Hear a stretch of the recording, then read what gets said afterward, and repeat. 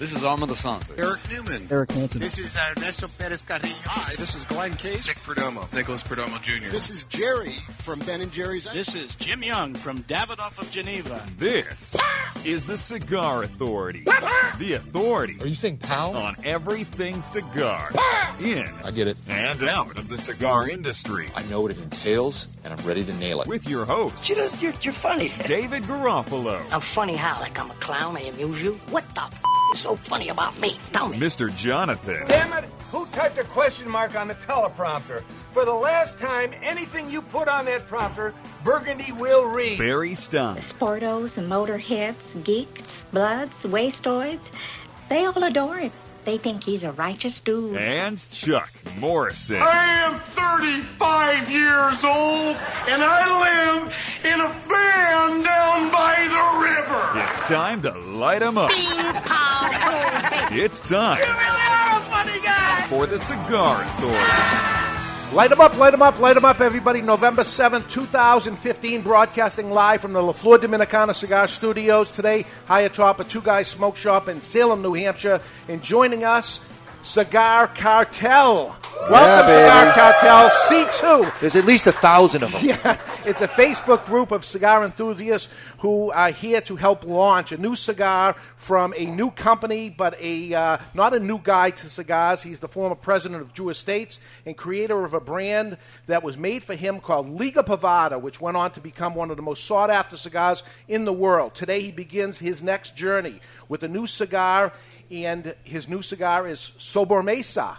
And Steve Saka will join us here. Welcome, everybody, to the Cigar Authority. At some point, he's going to join us. Is it? You are listening to the Cigar Authority, the only radio show in the U.S. and, yes, the world that is always broadcast on location. And we are the only show that doesn't just allow smoking. We insist, we demand that you light up along with us. You tune in at thecigarauthority.com, where you can watch us live or catch the podcast on demand at any time. Simply find us on iTunes or YouTube, where you can set it and forget it on both. So an early indication of the flavor of the Sobremesa is tardy. I can taste tardy. I can taste that. Yeah. Yes. Is that a flavor note? It's is that a flavor late. note? Steve is minutes away, sitting in traffic, so he'll be here any second. So they say, hey, here he is. All right, he's here. The grand entrance of Mr. Steve Saka. Why do I think he planned it this way? It is the grand entrance for sure. How many minutes is fashionably late in the cigar business? 2 hours and 3 minutes. That's fashionable. 2 hours and 3 minutes. All right. That is the correct answer because he is here. So he's going to bring on, actually, the first cigar is going to be something that isn't the Sobremesa. This one didn't make the cut. Didn't make the cut, I guess. He'll explain that. And then on the second hour, we'll actually smoke the finished or corrected product. And everybody in our studio audience, the Cigar Cartel, will join us in both of those cigars. The first cigar, I think there's only 400 cigars ever made. And he probably smoked 100 of them. So we're going to be down to the end of it. So, now, here's my question to the Cigar Cartel. Who has the cojones to light up this cigar, that there are only 400 that exist, or are you going to try to save it for your collection? That's my question. Light it up. What better place to light it up than with the guy who ended up doing it? It doesn't get better than this. Hey, have him sign the ashes. Right. Be all set. Hey, speaking of Cigar Cartel, I'm officially cartel certified. There we go. So you didn't get one of those shirts, so you stuck the bumper sticker right on your... Right onto my Two Guys Smoke Shop shirt. There we go. I'm good to go. So they're passing out the cigars. Pass out to us, yes. Not that we need to be first, but we need it because we need something to talk about. Here we go. I don't know if you need something to talk about. You and Chuck did pretty good. We can talk about your living legendhood. Yeah. You are a living legend of dance. I am. It's official. I got the trophy. I got the pin. Yeah. So what does that mean now? Is it Mr. Jonathan? Oh, it always was. It always was. Yeah. It never wasn't. DTT _ S _ 007. Same as yours? Yeah, same as July 2015. All right. July 2015. Well, we got a triple seam cap here. Oily wrapper. It is. And it looks like a Toro, maybe a 6x50. Two? This could be a Robusto, I think. Yeah. Maybe a Toro. Yeah. Everything looks small. Everything looks smaller now that they're making everything bigger anyway. So let's give it a cut and light, a taste, and let's get into it. Right now it's time to cut our cigar. The official cutting is brought to you by our friends at Perdomo Cigars. Perdomo is the brand while all other cigar brands were raising prices. It was Perdomo that cut out the federal S-chip tax and actually lowered their prices. Perdomo Cigars, they stand for quality, tradition, and excellence. Excellent-looking cigar, well-made, nice cap, and just a few months old. Oh, yeah. So we have to give that into consideration. Is it a few months old, or is that when he received them after their aging? And this is the I don't date know. that he received them. Steve, what Yeah, is the deal why don't you here? tell us, Steve? Oh, you're not on Oh, yet. you're not here yet. Still, you actually are on, but he's not here. I don't know what he's doing, but let's give it a. You'll be proud of me. I did not just choke into the microphone because this had that characteristic to it. Okay, it's a good draw. A little sweet taste. All you guys are doing it along with us. This is not part of the cigar care package because there wouldn't be enough to go around. Come right around here, Steve. Behind Barry. I'll get up so you can fit. And what are we using here to light this? Is this stage certified for this kind of tonnage? There we go. We got some weight up here, folks. Huh? How do you feel, Mr. Jonathan? I feel like I could either go through the floor or into the ceiling. We got some weight. Something gives way. I'm in trouble. We are lighting up with the Vertigo Vortex. What happened with the folks at Vertigo is they said, our tank is not big-ass enough. Yeah. So they went double big-ass. Triple jet, it's got a single action here, double action on the button. You push the button down, the lid pops, and then you got your triple jet. There's no bullet cutter on this, but the tank is huge. Yeah, it sits by itself like a table light. How much for this? $14.99. $14.99. Is this the best bargain in the cigar business? I would say yes. Yes, it is. Hi, Steve. Hey, man. You ever have one of those mornings where you wake up and clear blue skies and the sun is shining and the birds are tweeting, and it really just kind of sets the whole stage for your morning. Yeah. You know what I mean? Makes you have a great morning, you have a great day. There we go. I had that absolute opposite experience this morning. Apparently. The best way to sum it up shortly, rather than giving you a long litany, is that it just pretty much sucked big, sweaty donkey cojones. Okay, from go easy here. Point A to point B. And I'm really hoping that it doesn't serve as foreshadowing for the rest of my day. No, this is going to be fantastic. Fantastic. We have the Cigar Cartel up here.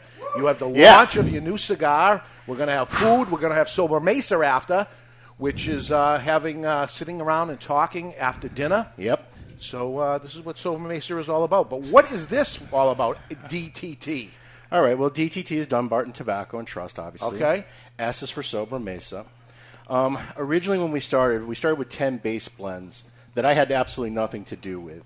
I actually had instructed the Hoya guys going through their tobacco selection to make some samples entirely on their own, because I was just curious as to what I could and couldn't get out of what their factory inventory stores were. Sure.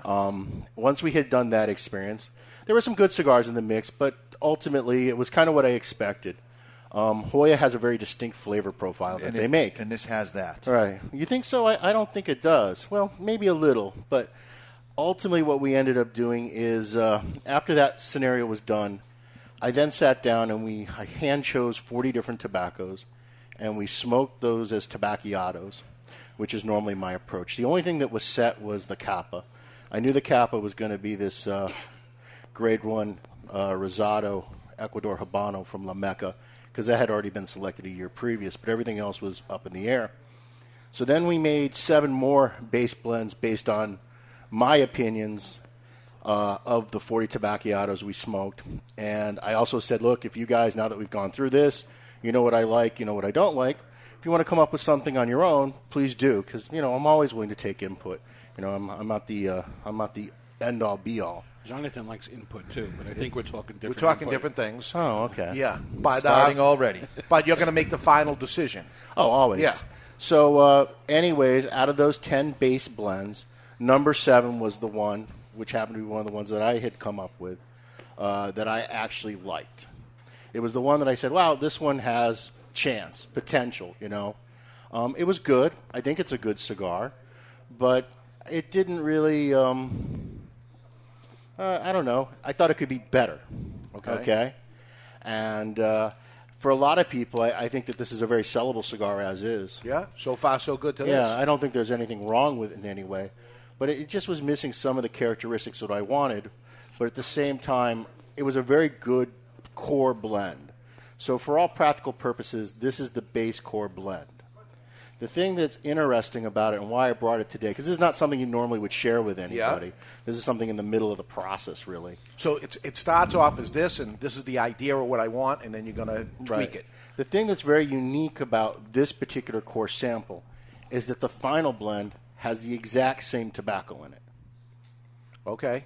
Different percentages, different placements. It's different percentage, different position, different, slightly different selection out of the individual crops.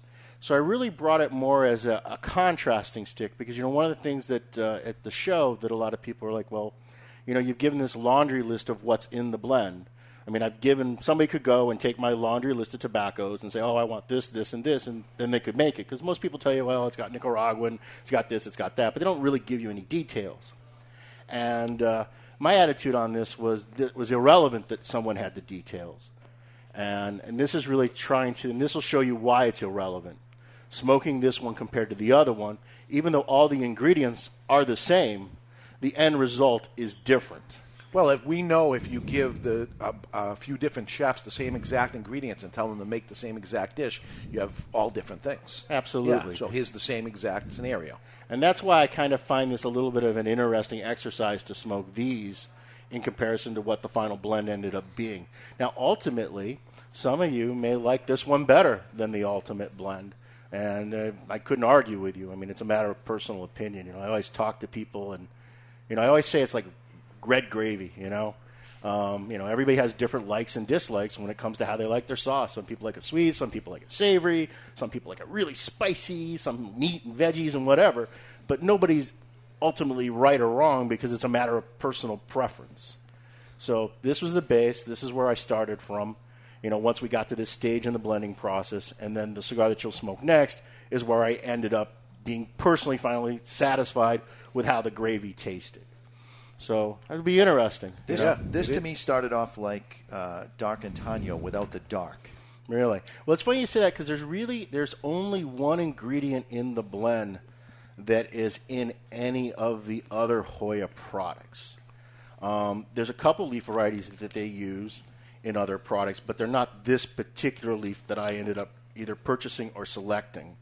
So the only thing that's a common thread between this and any Hoya product that's currently in the marketplace is the ASP Ligero, which is a very common Ligero. You guys have seen it in a million products. It's pretty much the one that everybody uses to bring a real spicy strength kind of sharpness to the cigar.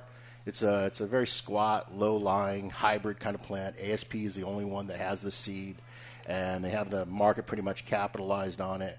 And it's something that some blends use an awful lot of, and other blends don't use any of.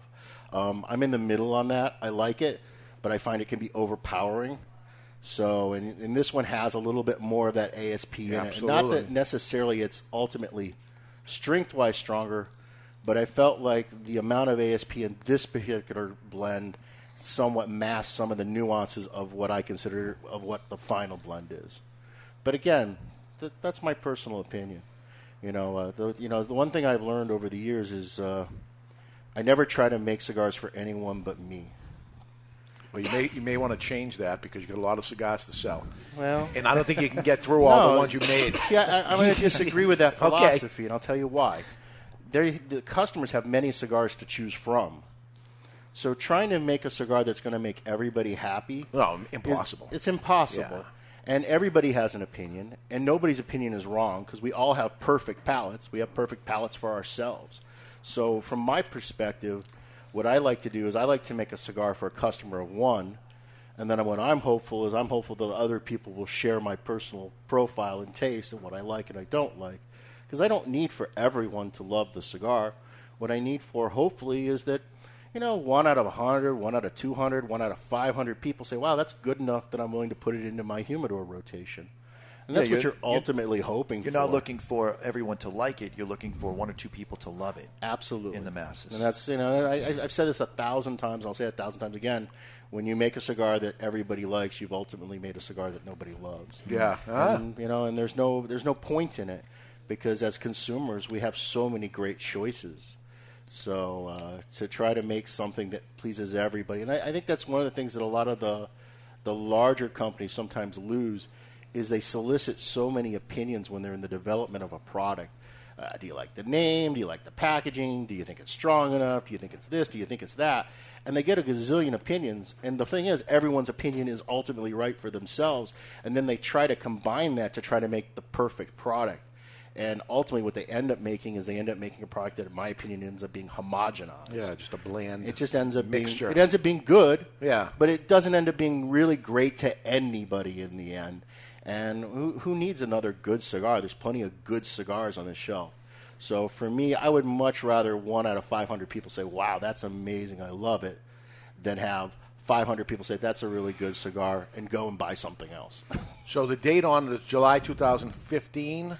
Yeah, that would be the date that it was manufactured. Okay. When they came out of the month of July. Okay. So it's only 4 months old of being rolled, but that's actually a good amount of time sitting around, right? It depends. It depends on the tobacco. If the tobacco is properly fermented, getting past the cure part you can't do anything about. It's long. That deal was sealed in the barn. But if the tobacco is properly fermented, tobacco is really ready to be made into a cigar right away. There is no reason to have to age cigars. The only thing that there is a reason that you have to do is you have to condition cigars. And conditioning is basically the fact that you've introduced so much moisture during the production of the cigar that you need to wick that moisture away and give the cigar an opportunity to set up. And depending on the materials that are used, that setup time will differ. When you're using a lot of very light materials, sometimes as little as a couple, 3 weeks is enough time for that to happen. When you're using heavier materials, it can take as long as 2 to 3 months for that to happen. And like something that is dry, like one of the things that made me miserable this morning, one of the things I'm struggling with is these cigars have been shipped so rapidly that I'm noticing that I'm getting a little bit of micro cracks in some of the wrappers. And it's entirely a question of that they've been transited so much in the last 2 weeks that I'm really starting to wonder, heck, should I just stop and not ship them out and let them sit in my humidor for a week before I ship them to retailers? Too late, we have ours. Yeah, I know. So look, it's really minor, but these are the can't have them back. These are the type of things that I agonize over. You know what I mean? Because in a perfect world, because you have to think about it. They went from truck to Managua, from Esteli to Managua. They got on a plane from Managua to Miami. They go through a warehouse. They get transferred to another plane into Boston. They end up on another truck from Boston to Hooksett. They end up in my warehouse to then go on a truck to go from my location to a retailer, and then from the retailer, some of them are then shipping them again to customers. And so over the course of 2 to 3 weeks, these cigars have basically, gone through so many different temperatures, so many different humidities, so many different air pressures, you know what I mean, that it's a lot of stress. So in a perfect world, what you would really love is for the cigars to, have an opportunity to just sit, in a stable environment. Doesn't have to be a perfect environment, but it has to be just a stable environment to just give them a chance to relax. But because the demand is so crazy for it, I don't think a lot of these cigars that get initially tested are going to be at their optimum.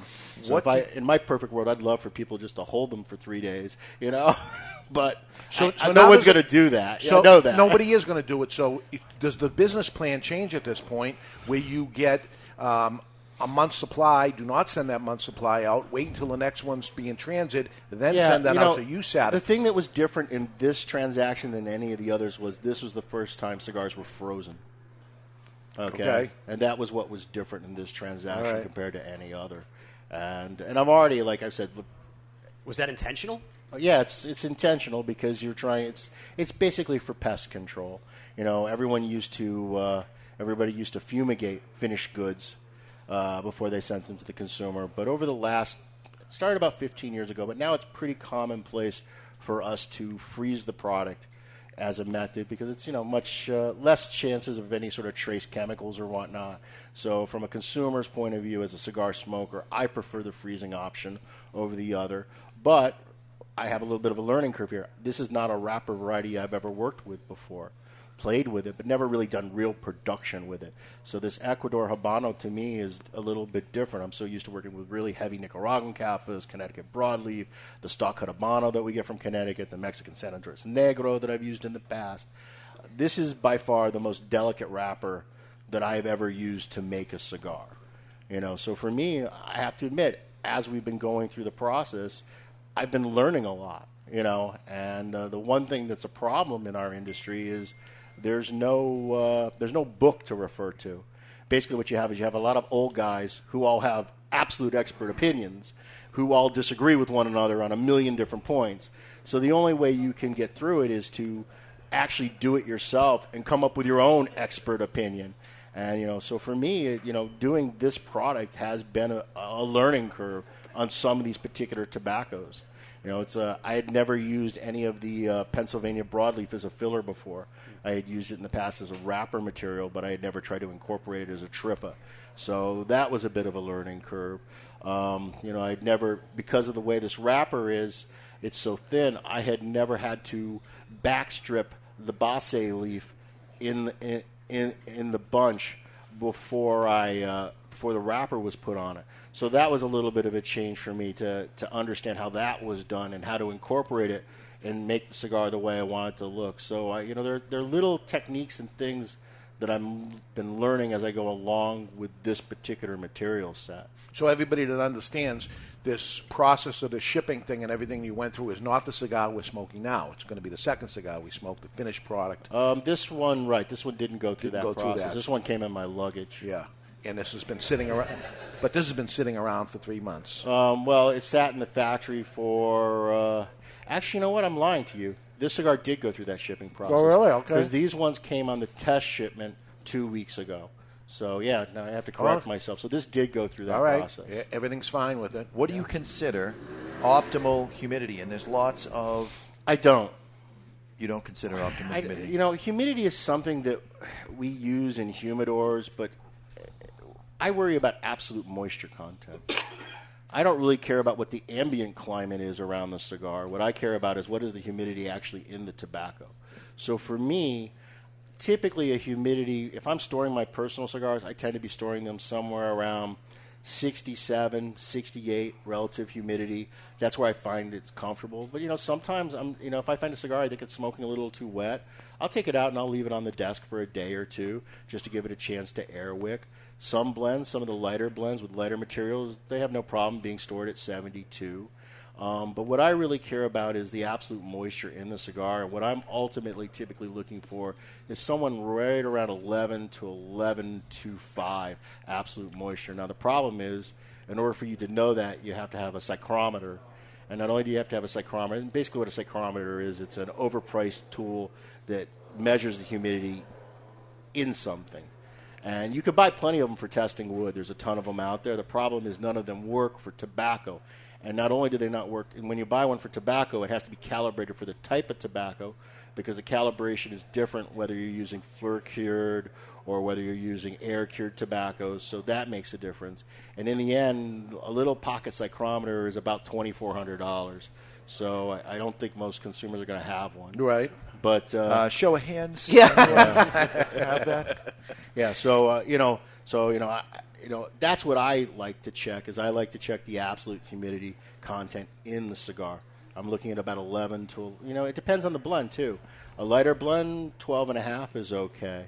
Sometimes on something like, if you take like an Antonio as an example, or like a stock cut Liga Privada. The thicker leaf, right? Something that's like a lot of heavy leaf. Yeah. You can go, 10.75, 10.5 sometimes is acceptable. What do you like to go, Mr. Jonathan? I'm really I'm an 11. I think just like 11 across the board. Barry Stein. I don't think we're talking about cigars now when you say you like 11. Here we go. What's the Duran question from last week? Well, it's time for the question of the week brought to you by Duran Cigars. When the question is asked, what are you smoking? The answer should be Duran. Duran Cigars combines the best quality tobacco fillers from Nicaragua and Latin America with their super premium Habano Criollo Colorado wrapper. Experience the difference, Duran Cigars. Last week we asked the age-old question, how do you store your cigars, in the cello or out of the cello? It's been the subject of many arguments online, and with over 900 votes cast, 74% of you prefer to keep them in the cello. I would say correct answer. That's how whatever it comes in. If it comes in a tube, I keep it in the tube. If it comes in a cellophane, I keep it in the cellophane. Too much damage, but okay. And today we ask, how important is social media for a cigar brand? Perfect question to ask with a group like this. This is a big social media group. How important is it? So what is the answer choices? Very important, somewhat important, not important at all. And as always, you can vote on thecigarauthority.com just above the Duran advertisement. And when the question is asked, what are you smoking? The answer should be Duran cigars. Experience the difference. And wait. You're not telling us the answer? No, everybody has to vote. Everybody has to vote. Next week we get the answer. We should have had that question last week. Who's planning this? He wasn't here. He called in sick last week. It probably was. Couldn't string together 3 words without choking.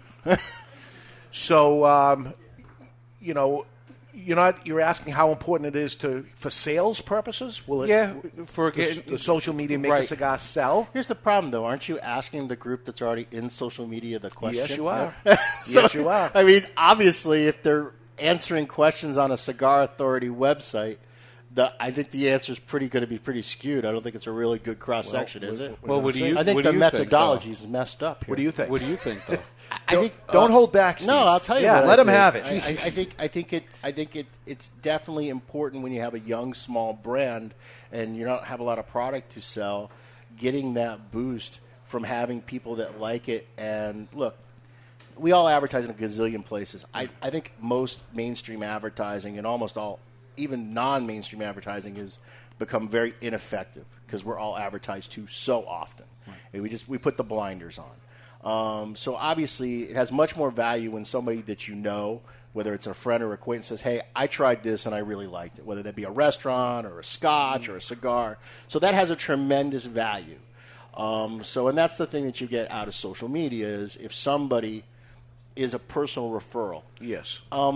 They have nothing in the game. I don't know that as a manufacturer, just being active on social media and saying how great everything I do is ultimately translates into much of anything. It brings awareness. It might get people to try it. But ultimately, the great win in social media is when people on their own cognizance, I don't think I'm saying that right, but on their own accord, actually go ahead and say, yeah, I tried that and I really liked it. I blah, blah, blah, blah, blah. I think that's like gold. Now, your social media presence is a little bit different than the average manufacturer. You ask a question of the week, and you like to mix things up, and you're not afraid to be self-effacing. I think that for a manufacturer, that type of thing is a win because you've made yourself but it's really an authority on the subject. It's really dangerous territory. I mean, it's I've been doing this online crap since 1993. And 93, 92. Right around when Al Gore invented the Internet, if I'm not mistaken. Yes. And, and I do it because I enjoy it and I like being interactive in that environment because ultimately I'm a cigar geek at heart. So that really hasn't changed. So I've never really – do I end up getting a marketing benefit out of it? Absolutely. But I've never got involved with it with the intent of, there's a marketing benefit to do it. But it's a byproduct of what ends up happening as a result. But at the same time, I mean, it's terribly treacherous territory. I mean, for the most part, cigar consumers are pretty much a pain in the ass. No offense. No offense. No, yes. I'm one of them. No, big offense. Stop. Think about it. Think about who smokes cigars as a consumer group.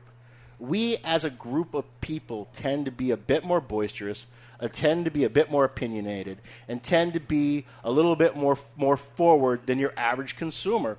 Because just the act of smoking cigars, and taking the disdain of others and whatnot, it just by nature, even the most mild-mannered cigar smoker has typically got more stones than a lot of other typical guys. You know what I mean? Yeah. It's part and parcel of the consumer group. And it's even more particularly true of the women that smoke cigars. They're much more confident and self-assured compared to what their typical peers are. And we have a great cross-section right here with these two lovely ladies. But don't you think social media, to a degree, hurts brand loyalty? Because everybody on social media, and I'm guilty of it, we're all looking for the flavor of the week. We're all looking for what's new. Of course you are, but, ultimately, I mean, that's just a byproduct of everything in our society today. We're always looking for what's the next great thing. I mean, you can't change human nature. And I think ultimately, what you're seeing is as this goes on, I think you start to see once people are into it for 5, 6, 7, 8 years, they start to regress to where they're not as interested in trying everything that's new. They start to become much more selective about what they deem worthy to try. They start to become much more. Their humidors they stop buying as much of this and that, and they start buying more of this because I know I like this. So I think it's more a natural progression of the consumer and through their habits than it's really just. I don't think that social media. I think it exemplifies it or amplifies is a better phrase. But ultimately, I don't think it really changes the way consumers approach products. And this is the thing that every advertiser knows. The key demographic everybody's always looking for is, the 25 to 35-year-old, 25 to 40-year-old, because people are still in their lives in a position where they're still making purchasing choices and decisions about what they like and they don't like. Typically, by the time you get to be about 50, 55, you don't really care about experimenting as much. You've kind of figured out this is what I like and what I don't like, and I'm going to take my dollars and my time that I'm going to spend smoking a cigar, and I'm going to select something that I know is going to give me a desirable experience. Doesn't mean that you're not going to go out of your way and try some new stuff. But I think that if you talk to most people who have been smoking cigars 8+ years, I bet their sampling set has gotten smaller over time. They don't go as out on the limb as they used to with, this is the newest, hottest thing, so I'm going to instantly buy a box, and I have no idea what it tastes like, and blah, blah, blah, blah, blah. That'd be a great question for the week, Barry, right there. Yeah. Well, on the negative end of the social media part of it, that there'll be a lot of, when I hired Barry, and he knew the social media a lot better than I did, and said, you should take this in, you should take that in, because it's getting big raves on social media. People are talking about this. Okay, we'll take it in. I turned it down for some reason or another. Didn't think it was right, but okay, we'll end up taking it in. And then, a single here, a single there or something, and it amounted to nothing. And the next thing you know, nobody's talking about it anymore. And I go, actually, bad call. And I don't know why that didn't happen. And time again, but it's a question of you buying smart. I mean, if you're buying a low quantity, having it available to your customers to try, there's really very little risk. If you're buying it deep, then you got a problem. And that's why I always I really don't want to take anything on. I'm going to sell 2 boxes of it in a year. I mean, what's the sense of? You don't ultimately know what's going to succeed or not succeed sometimes. So sometimes, a little bit of risk can pay great rewards by being one of the early adopters. But ultimately... But we're saying buy it because social media is doing a lot of talking about it. We chose not to. Right. All of a sudden it gets a lot of talk on social media. Now we're going to jump in, a little late, but we're going to jump in. And it hasn't proven to me that, by the time we get it in and bring it in at that point, they're on to something that they're on to the next flavor of the month, like Barry says. Yeah. The thing about the flavor of the month, though, is it's just such an impossible thing. And I understand why. Here's the what's problem. What's the last little cigar that got a lot of social media buzz and became a Tatuaje? That was a long time ago. Liga Privada. Long time ago. Those are the last ones you got? But let's be honest. I mean, not an easy business to establish a brand. I mean, every single trade show we have roughly 400-plus new introductions between line extensions and brands. And out of the 400, the typical shelf life on them is typically a year to a year and a half, and they go away. Yeah. I always, we think we have a lot of brands today, but we really don't have squat. In 1905, there was something like 285,000 cigar brands in the United States of America. I remember reading something recently. The New York Times in 1927 reported that New Yorkers were spending more on cigars than they were spending on bread. You know what I mean? That's because there was places to smoke them. Yeah, maybe. But what I'm trying to say is this cycle of a plethora of unending brands is not a new trend. This has always been the trend. This has always been the way it is. And it's never, ever going to change. And what will end up ultimately happening is very few brands will surface to become ones that become true brands that have any sort of sustainability. It's the way our market works. And, and the other problem that you have is it's very difficult to, the one thing that's consistent about cigars is taxing. Well, that's another issue, but inconsistency. Yes. Okay. They can't be consistent. They can't be. I mean, that's the problem that we all struggle with. We're trying to take something that is a agriculturally based product, okay, and you're making it entirely by hand, and you're dealing with all these different factors. The struggle is to try to make it the same all the time. And the struggle is real. And it's just, it never really, and it's very hard to have a really great brand that the cigar that it tasted this way in 1995 tastes the same way in 2005. You're always micro-adjusting, trying to keep it in the same profile. And the ones that do it the best, ultimately are the brands that tend to succeed, because what ends up happening is a consumer ends up adopting a brand that they really like, okay? And once they've adopted that brand that they like, they'll stick with that brand as long as the cigar keeps delivering to them the same experience. As soon as it starts to change, even if it changes for the better, it's no good, because they bought it because of the way it was, not because of how it supposedly improved. Okay? Yeah. So they end up going on to something else because they've got 1,000 other choices. And even if the brand that was is improved, they don't, new consumers don't come back and retry the brand because they've already tried it and they already made a decision, and there are 37,000 other brands later into the scenario. So ultimately, the goal as a cigar manufacturer is to try to make it as absolutely as consistent as possible. And the problem is we're in a marketplace that doesn't really reward consistency. We're in a marketplace that rewards what's new and what's hot. And that's not a scenario that sets up for consistency. So as a seller, as a manufacturer, you're kind of like, well, if I want to make a living, this is what I got to do. Keep banging out because the new the stuff. other way is really hard. To really build a brand, a sustainable brand that gets real consumption, where you're talking about $3 million or more in sales a year, it's not an easy task. Very, very few brands exceed that. And a lot of brands that are perceived as being hot, they're literally, 400 boxes of this and 700 boxes of that. And, when they buy those 250 boxes, I'll order another 250 boxes. And it's not that they aren't good cigars. There's plenty of great cigars in those mixes. But you don't end up with a product that's consistent enough that you can ever develop a customer base that's going to continually want to consume and purchase that product. I agree, and that's the way it's ended up doing. So, show of hands, what do we think of this blend, or the blend that didn't make the cut? Is this something you guys would buy? So we got half. Yeah. About half the people bad. would buy this. So that's a good number, actually. Yeah, this is the blend that didn't. So in the next hour, we're going to get to the blend that it actually ended up, and we'll see what the differences are that. But right now, we're going to go to break, and when we come back, we're going to bring on Derek Stewart. He's the administrator of the Cigar Cartel. Now over 12,000 members.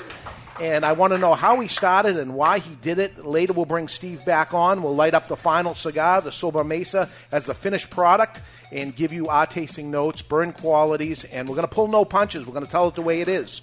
You're listening to the Cigar Authority on the United Cigar Radio Network.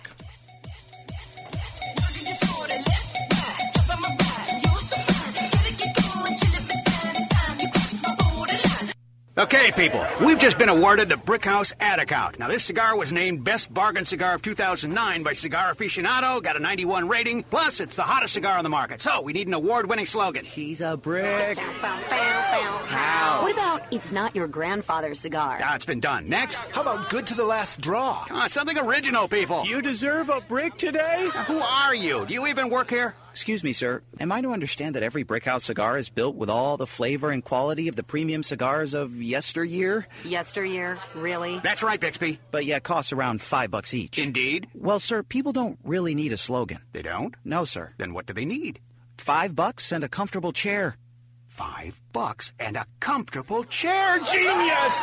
Meet the perfect cigar to share with friends. Brickhouse by J.C. Newman. Handmade in Nicaragua with a fine Havana Subito wrapper. Brickhouse starts out earthy and crisp and burns well-rounded and smooth. Nothing stands the test of a good time like a Brickhouse. For more, visit BrickhouseCigars.com. When you light a Davidoff cigar, you set aglow the richest tradition of cigar making in the world. You release craftsmanship achieved by our investment in that most precious of commodities, time. The time it takes to create a Davidoff cigar as it passes through 600 hands before it arrives in yours. The time it takes to age and mature the tobacco which fills a Davidoff cigar, sometimes as much as 10 years. The time it takes to hand-pick, hand-roll, and then carefully hand-check each individual cigar before it is fit to wear the legendary Davidoff white band. In every second of enjoyment, there are decades of experience. In every way, it is time beautifully filled. Cigar smokers, how about if we go over a few cigar store sounds? Can you guess what this is? Oh, yeah. You think you got it? Okay, do you know what this is? Now for the cigar. What do you think of this cigar? I'm lighting up a La Giana Havana cigar. The La Giana Havana natural cigars are, oh yeah, so smooth. And oh yeah, the Maduro version is a bit beefed up. But oh yeah, they're delicious too. When asked what my favorite cigar is, I always say, it's La Giana Havana. Oh yeah. Walking in, you're greeted with the aroma of friendship. You move to the humidor and reach into the Hallmark molded steel box, retrieving the only cigar worthy of such elegant protection. Your cut is meticulous. The light, easy, and full. Your taste buds are immediately inundated with a barrage of wood and rare spice flavors, all finished with a trademark plume of smoke. Moscow City Series from Hammer and Sickle. Live well. Jose Dominguez, Jose Dominguez, Jose Dominguez. What the hell are you doing? I'm writing a commercial for Jose Dominguez. Well, what you should be doing is talking about how good they are. That Jose Dominguez makes millions of cigars for other people, but saves the best tobaccos and the best blend for his namesake, Jose Dominguez. Not singing a song, if that's what you think you're doing. What I am doing is creating what is known as a donut. Hey, nobody's going to take away your donuts. No, a donut in a commercial is when it starts with a jingle and then the information comes in and then ends with the song again. The information is the filling of the donut. Why does everything you talk about have to center around food and usually donuts? I don't know. Listen, Jose Dominguez cigars come in 4 great sizes and 2 wrappers. The mild, buttery, smooth natural, and the slightly bolder Maduro. And every cigar is about $5. You know as well as I do, Dave, Jose Dominguez is no $5 cigar. It's worth so much more, it's a sensational value. Okay, here's the end of the donut. You ready? Jose Dominguez. Jose Dominguez. Jose. This is Jerry from Ben & Jerry's Ice Cream, and you're listening to The Cigar Authority on the United Cigar Retailers Radio Network. And we're back live from the La Flor Dominicana Cigar Studios. You're listening to The Cigar Authority, a weekly broadcast now over 5 years running about cigars and the nonsense surrounding them. It's a Facebook group with over 12,000 members. They call themselves Cigar Cartel. They're with us today. The administrator, Derek Stewart, is with us. Welcome aboard. Thank you, Dave. Thank you for coming. And I caught you early on sitting in your car on a video. Your Jeep. Yeah. Smoking a cigar and giving a review of it. Later on, Reddit, Cigar Scoop. Is that right? Well, it was Reddit Cigar Reviews to begin with. Okay. And then I just recently changed the name to The Cigar Scoop. It is the same group. It is the same channel, just with a different name. Oh, okay. YouTube. Yep. And now Cigar Cartel that you go. This is not your business, but this is something you do on the side. Yeah, it's something fun. So I'm not the only person that runs the place. Okay. I'm helping. Okay. I'm one of the co-founders. All right. It was myself, a guy named Nick Era, and Jeremy Fondy. Are they here? No, they're not. Oh, no, okay. No, they're home. Okay. Jeremy's in Florida, Nick's in California. That's the magic But of they wish you can they have could have people been all here. over the place, right? Yeah, exactly. Okay. I mean, we have Jim from Virginia. Okay. So he took the trip. Nice. So Cigar Cartel, basically what we wanted to do is we wanted to make a cigar group, and there's plenty of them out there, but they all are kind of the same thing. And we tried doing it a little differently. All right. So we got a lot of people interested right off the bat, and people selling rare cigars and trading and talking back and forth. And there's a massive community in our group right now, and people are all first name basis, and it's really cool. It's like you can have a really good friend without ever meeting them. Did you know these other guys before when you grew together? I knew some of them Face coming to through the face to door. face. Yep, Yeah, I've okay. met some of them before. But how about the guys you formed the organization with? Those I have not met them. Still, yeah. Oh my God! Yep. Isn't that funny? Still, yep. And you know, I've known Steve. Steve was a customer from way back when we had the stores in Massachusetts. It happened to a lot of people that are manufacturers right now. They started off as customers. And I remember talking to Steve. You know, he was almost a stool. I mean, he was around often.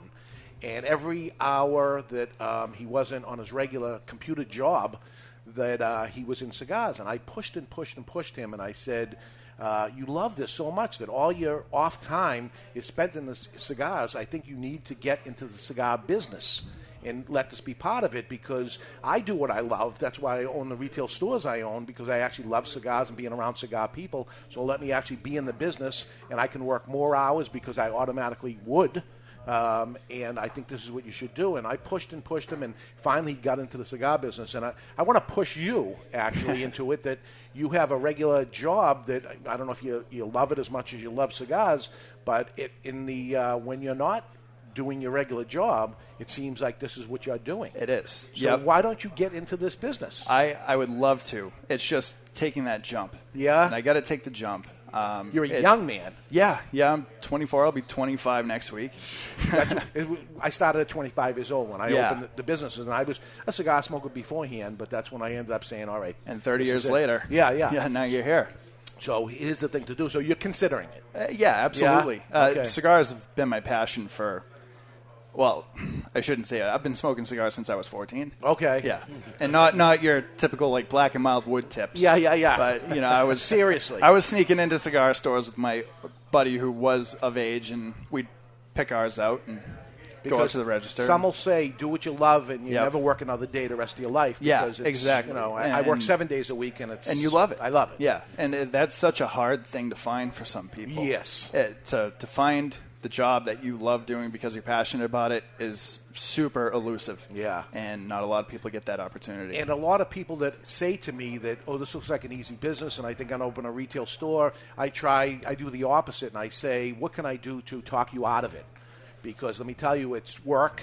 It's not as easy as it. We just don't sit around all day long and smoke cigars. We do Speak a lot for of it. yourself. But it's work and it's business and all that. But if you really simply love to do it, then it will be fantastic. And you're the opposite of somebody. I would urge you to actually do it as opposed to telling other people not to do it. And I just wondered why you do something different. I would love to. Yeah, eventually. okay. Yes, So, definitely. Derek, this is the first time you said in front of a camera that is not your own. Yeah. Why cigar reviews in a Jeep? Why not a Cadillac? The amount of times I get asked this question, whether it be Facebook, Twitter, Instagram, or YouTube.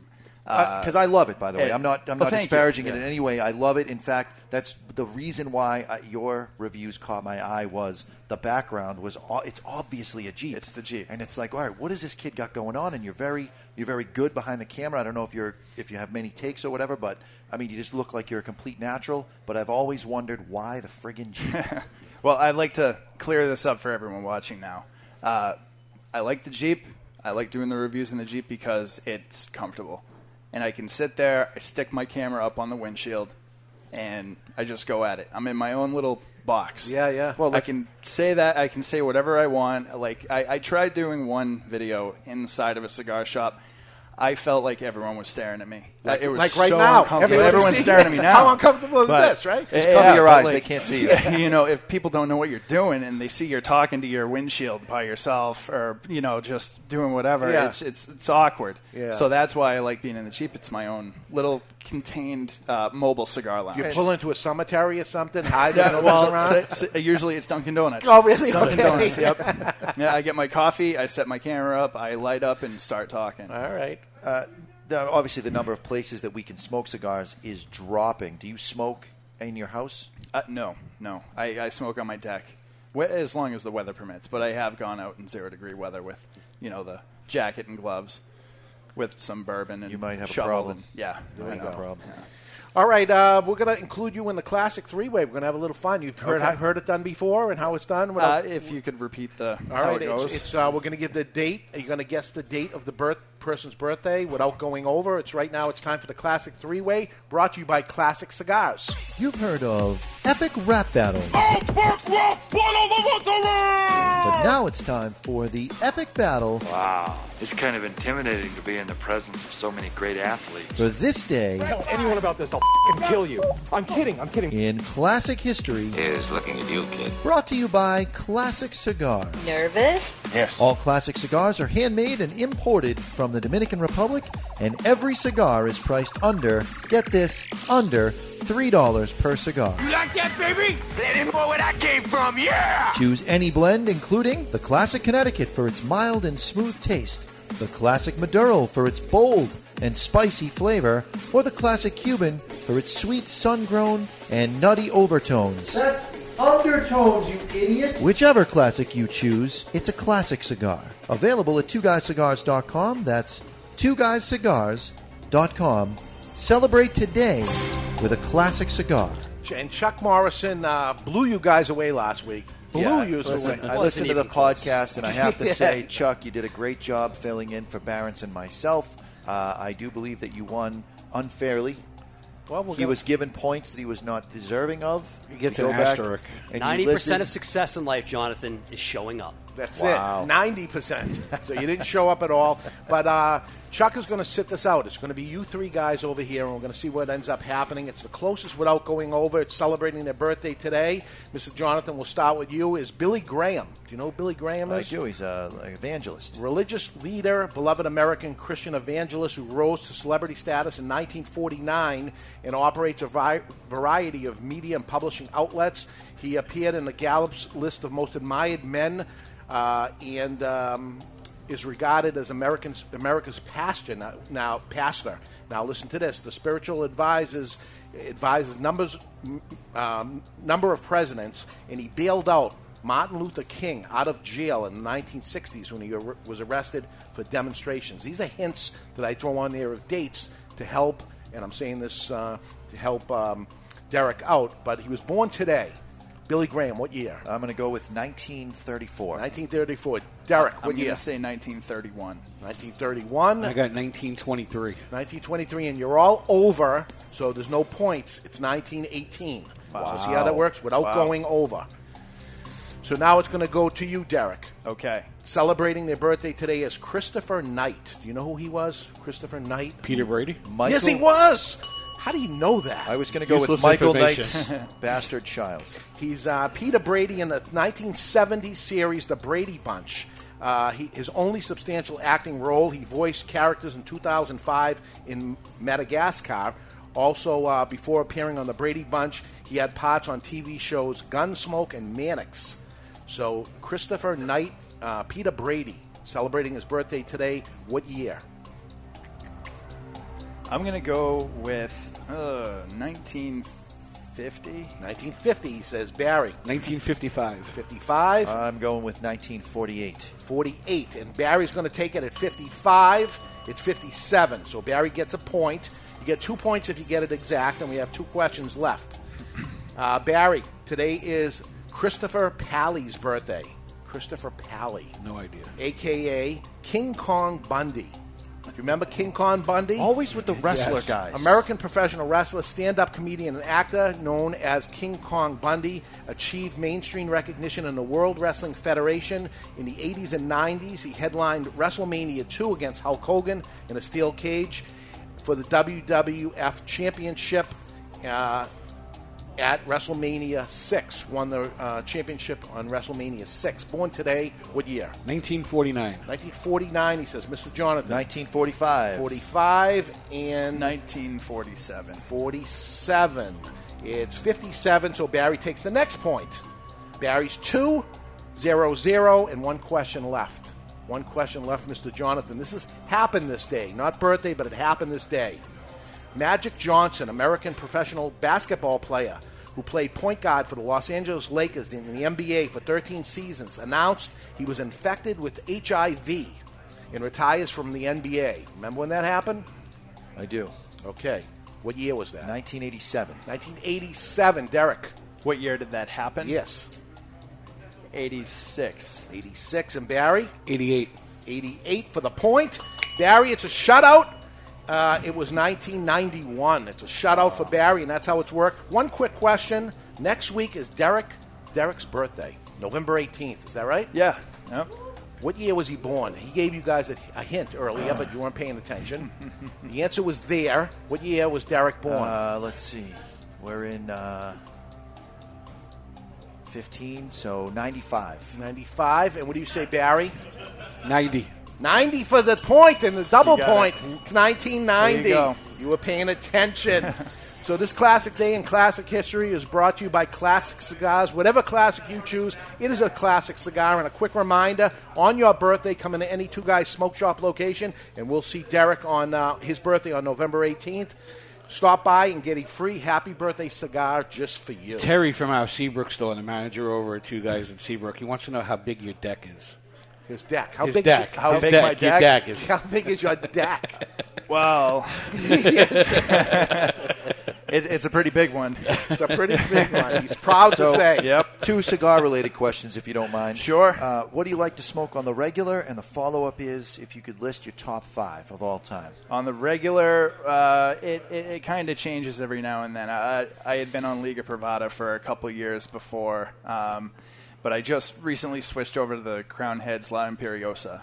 I've been smoking that a lot. That's been my go-to since they came out. Hot cigar this year. Yeah, I love that one. Yeah. It tastes really well.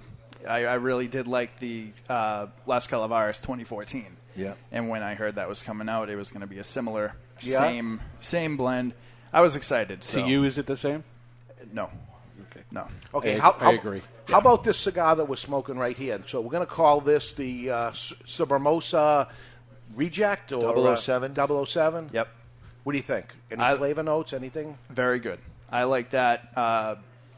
Slightly sweet with a dry mouthfeel. Lots of wood, cedar, smooth. I'm enjoying. I got cayenne pepper and a little bit of sweetness. I got a woody bite and hints of charcoal, but hardwood charcoal, not the little briquettes. Yeah, not those briquettes with it. Lot more full body to my taste profile. Yeah. It's a little too heavy for me. Little heavy on the chest. Little straight down the middle type of sharpness is happening here. Burning well, acting like an aged cigar. I mean, it's everything's going good, but that's my thoughts of it. It's not something you're going to be able to buy or anything. I don't know what he's going to do with these last few hundred. I'm willing to buy them, even though he's not willing to sell them. I don't know. But, let's go to break. And, Derek, thank you. Thank you very much. All right, Awesome. Cigar Thank Cartel. you, guys. Thank you for coming. The first one. I love you, too. Here we go. When we come back, we're going to bring Steve Saka back on for the official lighting of the Sobremesa. Sobremesa. Why does everybody come up with names of things that are very difficult to pronounce, for me anyway? But we're going to have questions for him. We got questions in the mailbag, questions in the chat box. If you got questions for Steve, throw them in there. We're going to look at cigar news, trademarks, and Old Fart Freddy when we get back. We're live from Two Guys Smoke Shop. You're listening to The Cigar Authority on the United Cigar Radio Network. And if you happen to be smoking the DDT DTT_S_007 from July of 2015. Rolls off your tongue. Always remember, keep the lid end out of your mouth. We'll be right back.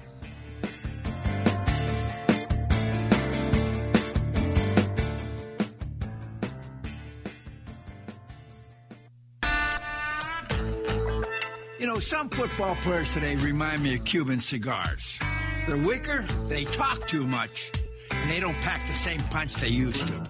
Take it from Mike Ditka, member of Camacho's Board of the Bold, and check out the new Camacho Corojo line of smokes. Built for the expert palate and fine-tuned for maximum flavor impact, consistency, and quality. In a world where the success of a cigar brand is recognized by its flavor, comes two that go head-to-head. One man smoking two cigars at the same time. Two rappers united in name, but separated by taste. One cigar known as the Natural. The Natural is no lightweight. It boasts full flavor and taste. The United Cigar Natural. Now comes the Maduro. Darker and even more bolder. With in-your-face flavor. United Cigar. Nothing could prepare you for what awaits you in the box. Both box pressed. Both 65 million years in the making. That may be wrong. Well, I'm going with it anyway. Action, adventure, and bromance. That's right. Bromance. United Cigar. Available in natural or Maduro. Available only at appointed United Cigar retailer shops nationwide. Rated D for delicious. Under 18, not admitted even with a parent. United Cigars. You don't have to choose. Smoke them both. Founded in 1989 by Mariana and Nestor Miranda, Miami Cigar and Company proudly celebrates their 25th anniversary with the release of their flagship brand, the Nestor Miranda Collection. Made in Esteli, Nicaragua by Don Pepin Garcia, the collection is available in 3 distinct wrappers, aimed to please even the toughest critic. Nestor Miranda Collection. You only get one life. How will you live yours? This is Jonathan Carney with the Florida Dominicana. I'm J.R. Dominguez. This is John Hart. This is Victor Vitale. Hi, this is Pete Johnson. Steve Saka. Hi, this is Phil Zangi. This It's a little bit of shade. is the Cigar Authority. And faith. The authority on everything cigar. Shake it back. In Get used to hearing it. and out of the cigar industry. Do it. With your hosts, That's a lovely accent you have. David Garofalo, New Jersey? Austria. Austria. Well then, good day, mate. Let's put another shrimp on the barbie. Mr. Jonathan, Dear Lord Baby Jesus, or as our brothers to the south call you, Jesus, we thank you so much for this bountiful harvest of Domino's, KFC, and the always delicious Taco Bell. Barry Stein, That's what I love about these high school girls, man. I get older, they stay the same age. and Chuck Morrison. Is this your place? No, I live with my mom. Oh, yeah. You hungry? Hey, Ma!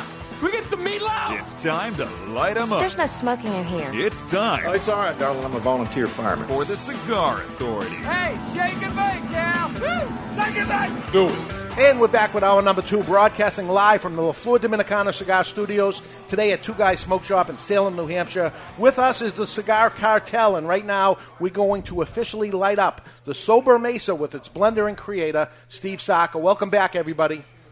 That's right. You are listening to The Cigar Authority, the only radio show in the U.S. and, yes, the world that is always broadcast on location. And this week, I'm lost. This is why Hi, I tried Top, doing the it Two without Guys reading it. Smoke Shop, Thank world you. headquarters in Salem, New Hampshire. And we're not just the only show in the U.S., the entire world that doesn't just allow smoking. We insist, we demand that you light up He's along been doing with this us. for 5 years, but he's 5 got and a Steve half. Saka next to him. I He's get got nervous. There's an audience here. He's all Listen, nervous. you can tune in at Performance thecigarauthority.com where you can watch us live or catch the podcast on demand at any time. Simply find us on iTunes or YouTube where you can set it and forget it on both. Sobremesa. Why Sobremesa, Steve Saka? Sobremesa, it translates to over the table. That's the literal translation. But what it actually is it's an idiom that's used in Latin culture to describe the time after you eat your meal, whether that be the final dinner or the afternoon meal. And in Latin culture, what they do is once they have their meal, they don't get up from the table and go play Xbox and do whatever they're going to do. They stay at the table as a family with friends, and they just hang out and they drink coffee, and they eat a little dessert, and they smoke their cigars, and they have a little scotch or a little digestivo or whatever. And that period of time when they're sitting at the table after the meal is referred to as sobremesa. Okay, perfect timing. The meals have arrived. Food is coming in now, so they can partake in that. Or I'm going to actually do it the opposite way, and I'm going to smoke first, and then I'll eat after. I front-end load anyway. Fat guys do that. We eat in advance. But beautiful looking. Well, actually, these aren't beautiful looking. These are. I should have said this to you guys. Okay. These are the unsorted ones. They came in the test shipment. So these are non-color sorted, non-aesthetic ones. These are the blend's fine, but I'm just telling you these aren't as pretty as the ones that are in the box. These are really the ones that are meant for me to smoke. And being the cheap bastard that I am, the ones that I end up to bring to give away, I didn't think about it. That's the type of morning I've been having. So okay. But it's the same exact Oh, cigar or absolutely. something. Maybe the wrapper It wasn't still pretty looks enough. good, man. It does. It looks good. You turn this down. Beer goggles, maybe. I don't know. Okay, so we have a footband on it that says Sobremesa. You have a crown that's on the front of it, and the DTT on the back of it. Golden brown, beautiful looking.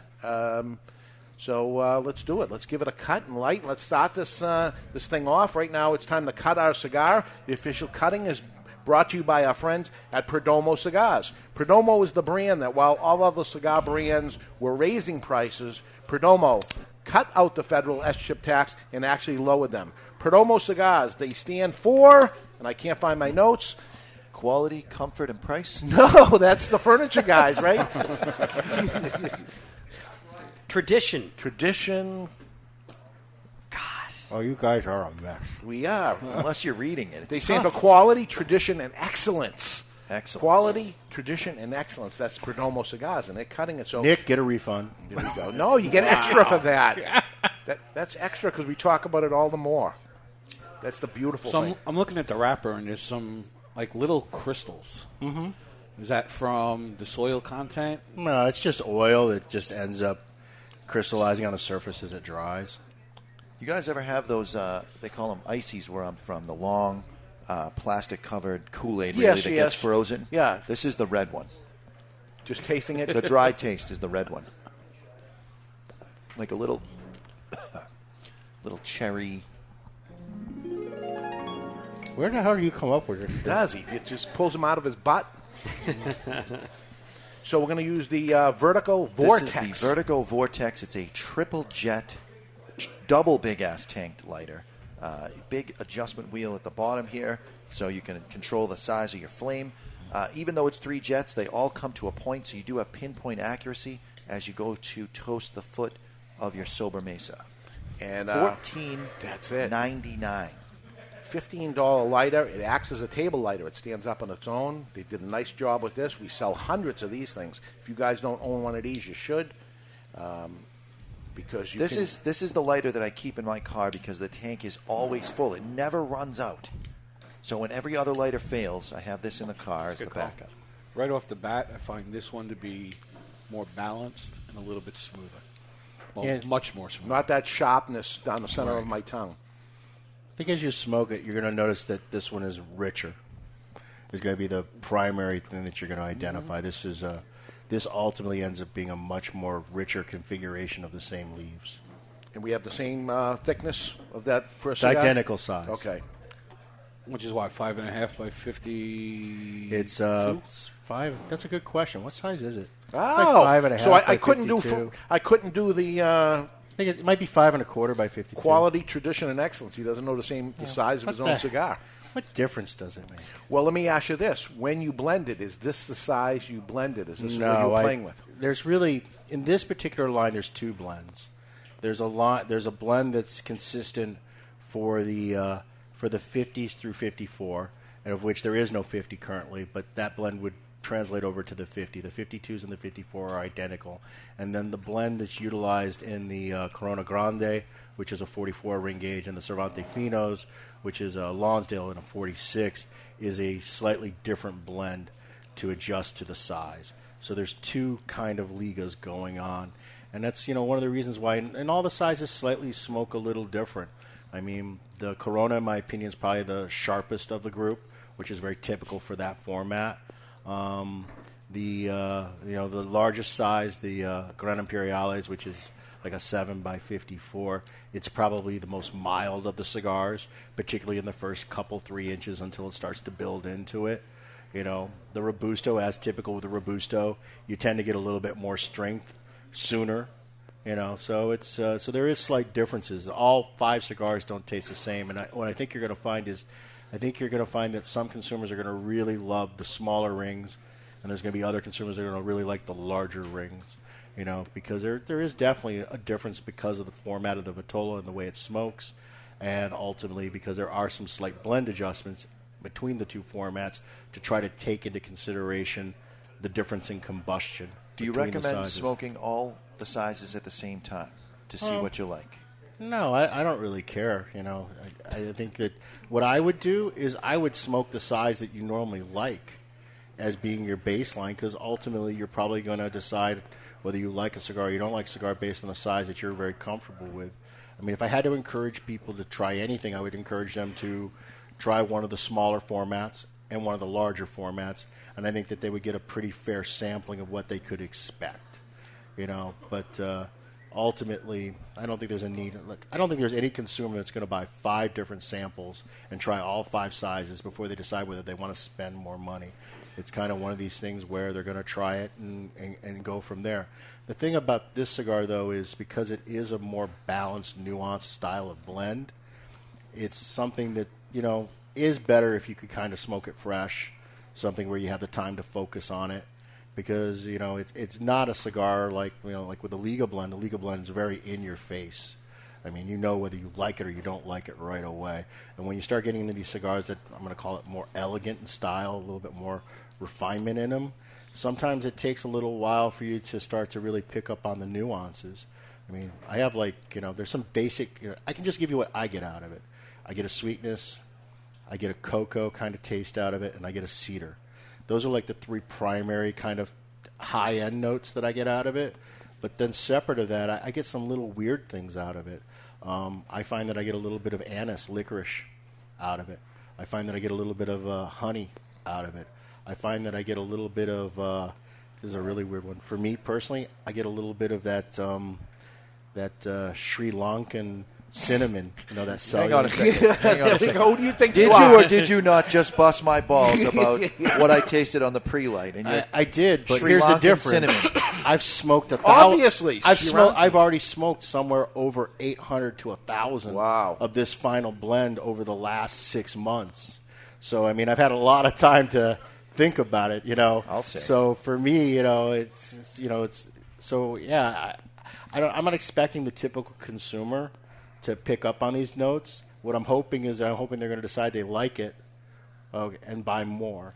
But ultimately, what you get and what you don't get, that's going to be independent to everybody's individual palate.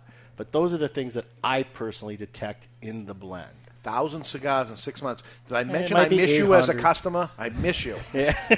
Now, we just had Derek Stewart on, and he would love to jump in the cigar business in some way. And you're not allowed to answer, don't do it. But what I advice? wouldn't answer that at all. What advice would you give someone like Derek Stewart who would like to get into the business? What's a good starting point for him? I think the path that most people take is to get a job with a cigar company in some sort of most come from the sales side. Are you they tend to hiring? be the easiest job. I'm hiring nobody right now. There we I got go. no money. Sorry, Derek, I tried. Yeah, we go. But maybe I could put a good word in for him. He's a good kid. Yeah, I like his Jeep too because I'm a Jeeper also. So, but ultimately, I mean, that's the best pathway to entry is to get some sort of real experience. The problem that you have is I know these guys that are sales reps, everybody envies their jobs, but the jobs really suck. I mean, hard work. Yeah, they spend a ton of time on the road. You don't really make very much money, ultimately. You're constantly having to scrounge for the bonus and commission. Your customers, which are the retailers, are never happy with you. Never. And the companies that they work for are never happy with them because their numbers are never good enough. So they're getting yelled at from the bottom, they're getting yelled at from the top, and they're in the middle, and they really can't affect change on either direction. Talk about a classic three-way. Here we go. It's a tough gig. I mean, it's a hard one, and you never have a Thursday, Friday, Saturday ever. They don't exist because that's when all the events occur.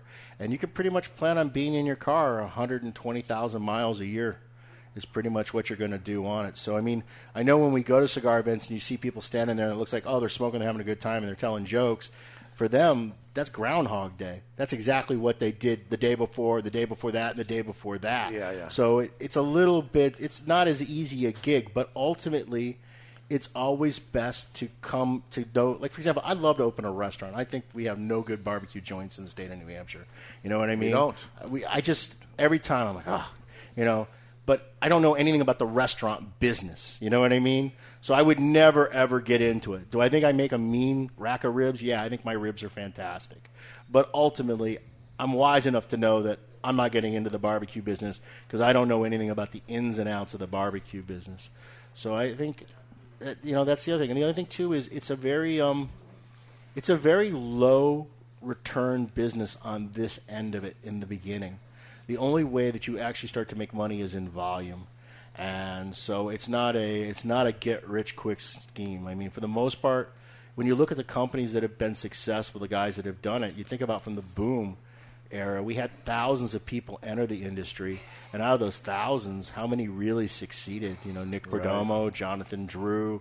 I mean, I don't know that we could come up with a list of 10 people out of those thousands of people. Now, I'm not discouraging anyone from doing it because you can do it. Okay? I mean, look, I was just an internet cigar geek. I started off on AOL and then a Usenet news group. You know what I mean? So, I mean, it's not like my great-great-grandpappy was growing tobacco, which oddly enough he was, but that's a separate issue. But it had nothing to do with, what I did. And, I mean, Ernesto Perez Carrillo, he was a drummer. Right. Okay. Padron, he used to be an immigrant on public assistance that worked as a carpenter. You know what I mean? Patel was a lawyer. Yeah. I mean, so people come out of other things to do this. You don't have to be born into it. But it's a lot of work, and it's a lot of investment, and depending on how you approach it. I mean, you can do it with very little money. If you're willing to get in your car and drive every place, and you get 200 boxes of cigars made, and you go and you schlep them, maybe you can do it for $20,000, $30,000, $40,000. I mean, to do like Sobremesa, I can tell you right now, I'm out of pocket. I'm about $1.5 million into this. Yeah. Right now. Wow. Wow. Yeah, well, so just rip it off like a Band-Aid. Yeah, well, but the reason why is because I'm too picky for my own good. I didn't want to rely on the tobaccos the factory had, so that required me to buy tobaccos. So I'm buying wrapper. We're working out the first Pallone on this wrapper. Well, I've got 3 other Pallones already purchased. You know what I mean? So that money's tied up by having it there. So you have these commitments. So it's very, very large to do it this way. I don't know that I would recommend for someone to do it this way. I have the benefit of the last 20 years of experience that I'm willing to take the risk. I feel as though there's a good chance of success. Whether this product ultimately will be a success or not, I honestly don't know, because we're in a very, very odd business. You have plenty of great cigars that fail. You have plenty of lousy cigars that succeed. Yeah. You never know what the consumer market's going to think or not think. I look at some of the brand names on the shelves and I go, that's the stupidest thing I've ever seen, but yet it flies off the shelf. I look at other things and I think, wow, that's gorgeous. Who wouldn't buy that? Just sits there, goes stale. Yeah. So it's a very odd business. There's no instant recipe for success, and ultimately what ends up happening is you have to grind it out. And I know when you look at the overnight success stories, typically it takes them about 10 years to be an overnight success. Yeah. And so I wouldn't discourage anybody, but you have to go into it pretty open-eyed about what you're really getting into. I will say that most people that have been successful, they probably wouldn't have gotten into it if they knew everything in advance. And in fact, the naivety is what kind of propels you, because by not knowing, you just deal with the problems as they come. Okay? Sure. And it forces you to move forward. So I don't know that, because some of the most talented, gifted people, they would never, ever launch a brand. You know what I mean? Because they're just like, I don't want to deal with all that. Can you disclose, you mentioned production volume is a big part of the game. Yeah. So the $1.5 million that you have invested, yeah. What's your volume? Well, my current volume is only 1,000 boxes a month. Actually, it's going to be 1,200 boxes a month because I added the torpedo size. And that's really a byproduct of not the tobacco I purchased, but it's a byproduct of the tobacco that will be ready. The one thing that I didn't want to do is there's two things. I didn't want to try to make a lot of cigars, and 1,000 boxes a month is a lot for a small startup brand. It's not a small number. But I didn't want to go hog crazy because you have no idea whether it's going to do well or not do well, number one. Number two, there's a lot. It's not just making the cigar part. It's all the logistics part. The accounting systems and the shipping and the credit card processing and packaging. The customer service and all these things that are all integral to it. And the packaging inventory and whatnot. So you have to deal with the scope of that also. For me right now, I have enough tobacco that I feel comfortable to make cigars with to make 12 months of production. That's ready to go 100%, that I'm like, yes, this tobacco can be made into a cigar.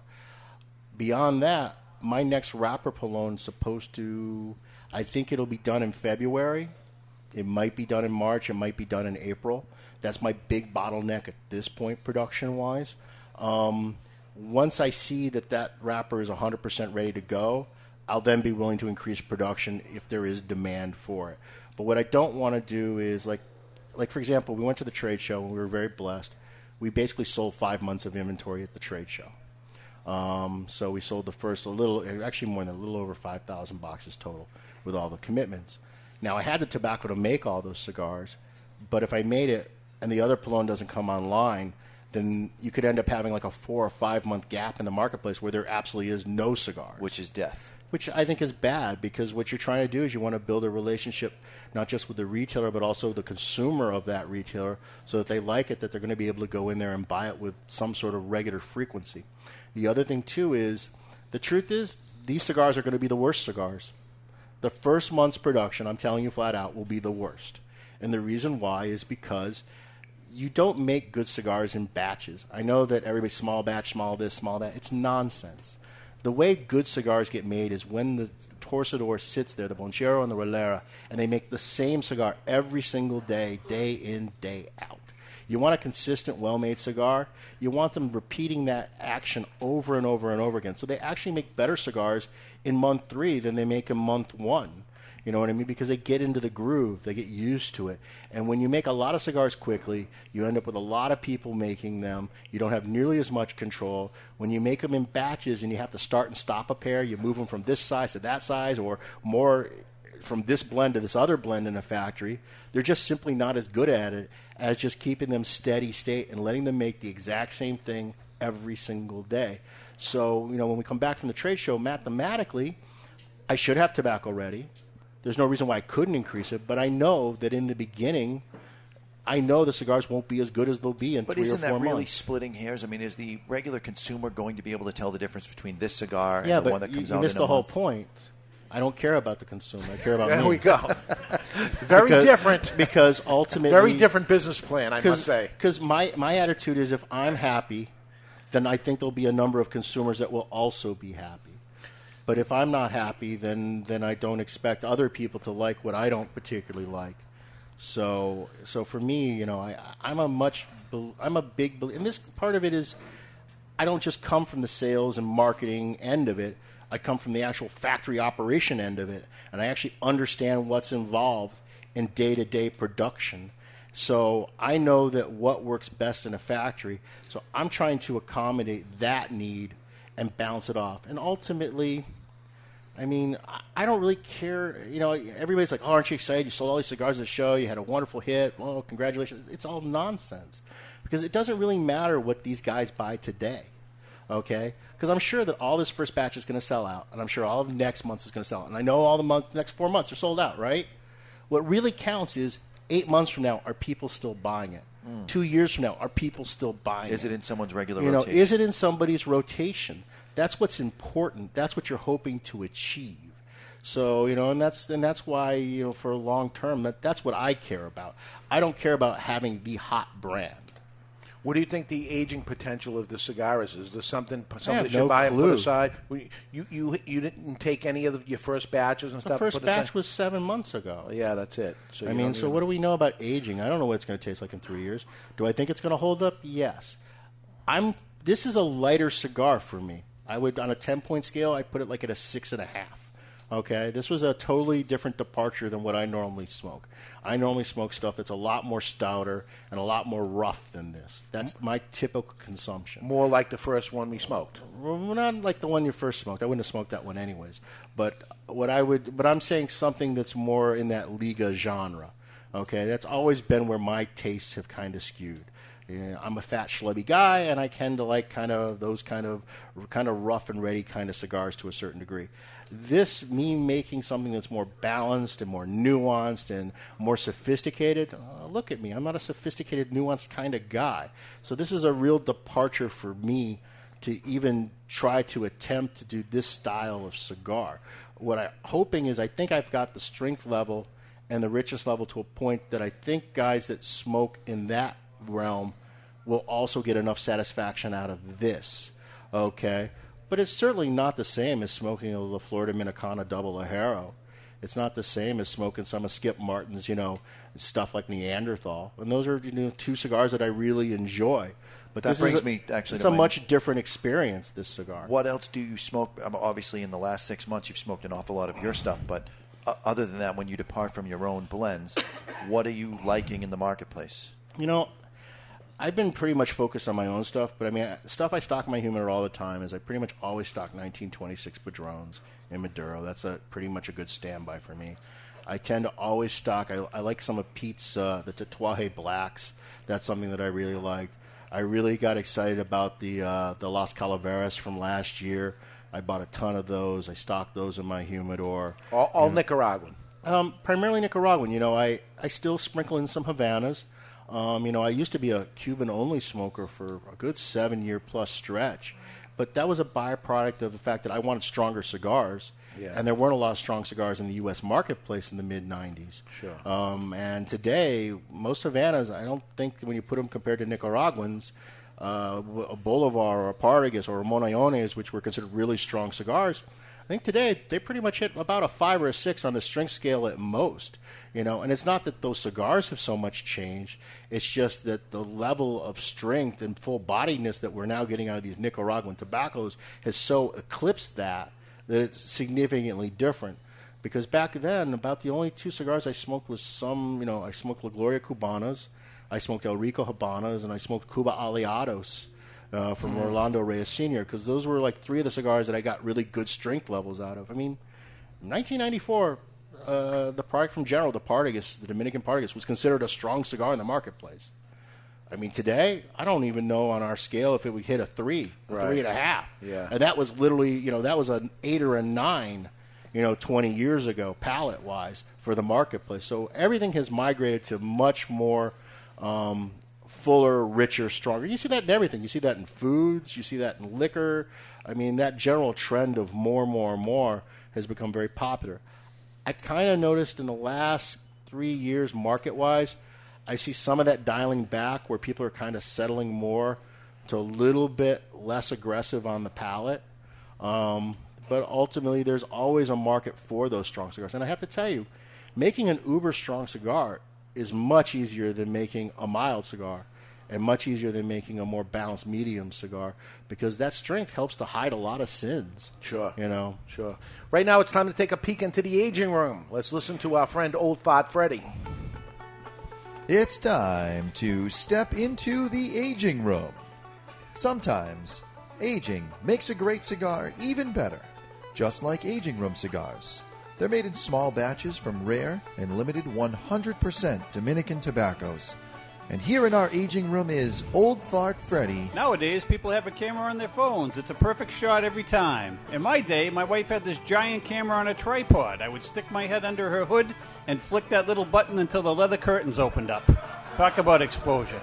Nowadays, if your animal escapes, it becomes the rest of the world's problem. In my day, if your jackass got out and damaged anything, you had to handle it, repair it, or pay for it.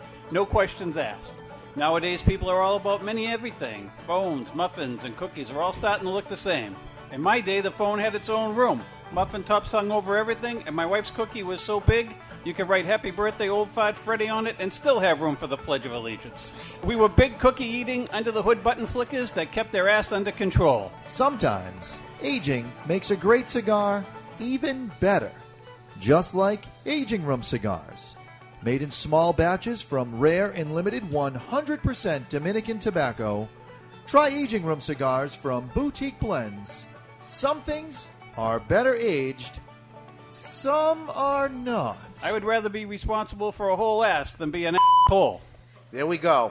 Next week on the show, we are going to go through Trunk Show cigars from 2002. You mentioned Ernesto Correa earlier. He came out with a cigar in 2002. Very, very limited cigars at trunk shows. We put a whole bunch of them aside and we passed them out to our group on the Cigar Authority Care Package. If you're interested in the Cigar Authority Care Package, it is $19.99 per month, and every month you get 4 cigars. 4 cigars we're going to smoke on the show. And if you want to be part of that, the next ones go out at the end of the month. But next week we're going to smoke 2 of those cigars. One is a Connecticut La Gloria Cubana, and the other one is a Cameroon La Gloria Cubana. Only made once in 2002, and we're going to smoke those cigars on the show next week. Right now, it's time to take a peek into the asylum from our friends at Asylum Cigars. They're coming to take me away, ha-ha. They're coming to take me away, ho-ho, hee-hee, ha-ha. To the funny farm where life is beautiful all the time. And I'll be happy to see those nice young men in their clean white coats, and they're coming to take me away, ha-ha. It's time for news from the Insane Asylum. Odd and sometimes historic news stories that are too insane to be true, or are they? Brought to you by Asylum Cigars. Take no prisoners. Asylum Cigars are truly flavorful, medium-bodied Nicaraguan cigars with sizes ranging from 4x44 to the absolutely insane 8x80. That's right, that's Asylum. Since it was dreamed up in the 60s, we've been trying to get as much of our life as possible to be wireless. Early on, the wireless TV remote made the laziest activity to date burn even less calories. During the tech boom of the 80s, we saw wireless remote control cars and eventually the wireless handheld cell phone. Scientists this summer saw the combination of extreme sports and wireless connectivity combined for the first time when they invented the wireless bungee jump. Donning nothing but a vest containing polarized magnets, the athlete leaps off of an 80-foot platform into a targeted field of electromagnets charged with the opposite polarity. The result is the same effect as if he were attached to a bungee cord, although in my case the result would be better because there'd be no poop to clean off the bungee cord. That's insane. That's Asylum. They're coming to take me It is away, insane. ha-ha. It They're is. coming to take me You would away, never, right? You don't want to skydive or Hell anything? no. I have a good life. Why would I want to screw it up with some nonsense like that and go splat? Some people want to take these risks. I don't get it, but they do. So what is our thoughts on Sobremesa? You've been quiet over there, Barry Stein. You're the biggest geek in this group. What do you think? It's not as full-bodied as I expected Steve's first cigar to be. But it's very smooth, very balanced. But he let everybody know that coming in, right? This is not going But to be I still Liga was Privada. looking for something heavier. Still Once want- you get out of that mindset, it's a very balanced, smooth, complex cigar. Yeah. I was afraid of this It's was not going to bad. happen. You know, as we talked early on, as you began it, people expected the Liga Privada from you. Yeah, but ultimately, look, that would be the easiest path. It's not like I don't know the recipe to make Liga Privada. Yeah. So I could just churn out Liga Privada. But that would be kind of a douchey move, wouldn't it? Well, it would be the easiest way to do it and give them what they expected, but this is showing that you're not a one-trick pony, that you can produce other things. And, and ultimately, I've got a lot of years ahead of me. And the other issue is, for me, it also has to do with wrapper material. It takes a couple years to work that broadleaf the way it needs to be worked. Now, I already have broadleaf Palones that I'm currently working for the next project. So, I am going to make another cigar that kind of goes more into that genre, flavor profile-wise, because it's something that I really, really enjoy. So that project is definitely something that will come down the pike. Is there an approximate timetable for that project? Not really. When it's ready, it's ready. But ultimately, what I'm hoping is, I'm like anybody. I'd like to be able to have a portfolio of brands that will meet. I would like to have something that a lot of people ultimately will find, oh, I like that one. This one's for me. This one isn't for me. That's kind of what you're shooting for. Yeah, have something for everybody. So you have plans to go stronger with the broadleaf. Yeah, but do you have the plans to go blend milder? the blend isn't harder, isn't done. I'm not working on anything super mild at this point. I've been playing with some stuff, but I find the problem I'm having with the really mild end of the spectrum is because I don't personally smoke very many mild cigars, I find it not to be satisfying to my palate, and I find that I tend to over-smoke them because I'm trying to force more out of it than the tobacco can give, and it ends up just tasting bitter and acrid. So I don't know that I'm capable of being the guy to make a really, really great mild cigar because I don't think I'm a good judge ultimately. How about you, Chuck Morrison? What do you think of it? Yeah, I like it. I'm going to agree with Barry a little bit on, medium for me, straight medium, but it's very balanced. I really like the balance to it. You were mentioning some cedar notes, a little Mhm. bit of honey. Definitely getting that. But for me, I mean, it's right in my wheelhouse. I mean, I like the medium profile. I'll tell you, I like it, Yeah. and I'm not a Liga Privada fan. Right. It's too full-bodied for me. This is more up my wheelhouse. Cedary, cinnamon. I don't know about that from where you got the cinnamon, but the cinnamon I buy in the store, the cheap stuff, there's cinnamon, there's cedary notes to it, and it's not overpowering to me, so I can enjoy it and taste it. How about you, Mr. Jonathan? There is a cooling factor, and that's where I think the anise you were talking about, that licorice flavor. If you ever had a good piece of real licorice, not Twizzlers, but real licorice, after you eat it, if you inhale and you bring the air over your palate, it has a cooling effect, and this has that. So you have the heat from the smoke and the heat from the cinnamon, but also cooled out by that anise factor. So again, you've achieved good balance with this. And I like the band as well. I'm a design guy, so I really. Another thing that I really like about the cigar is the retrohale on it. It's amazing, in my opinion. I mean, I don't know how many of you retrohale. Right. That's when the sweetness comes in. It's there. Nice. I didn't get even the. But the retrohale is. That's the Mr. Jonathan retrohaling. The retrohale. It happens every time. It's part of the charm. It's a very pleasing retrohale. Very pleasing. You know what I mean? Because most of them very pleasing. Yeah. Smooth. But I think the retrohale is good, and I think for the guys that like more strength, I think I would suggest to them that they ought to try one of the smaller formats. Because the smaller formats, you get a bit more zip and a bit more punch out of the Corona and out of the Lonsdale, and they may find that more satisfying. Or you could just retrohale. I got plenty of zip out of that. Yeah. That was good. Now, the band looks like a cross between either a Crown or an old-fashioned steam vent that would spin as the steam came out. Never saw that. How about that?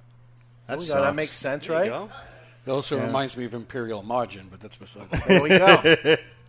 All right, Steve Saka, thank you so much for doing a launch with us and the Cigar Cartel, and we're going to stick around, so don't go anywhere. Steve's going to answer questions for everybody and everything. We're going to stick around. We're going to do a little Sobremesa and have dessert and enjoy ourselves. So we're going to go to break. When we come back, we get the Recluse Tweets of the Week. We're going to take a peek through our calendar. Gentleman Chuck Morrison's going to get Debonair and lots more. We're live from Two Guys Smoke Shop in Salem, New Hampshire, and you're listening to the Cigar Authority on the United Cigar Radio Network.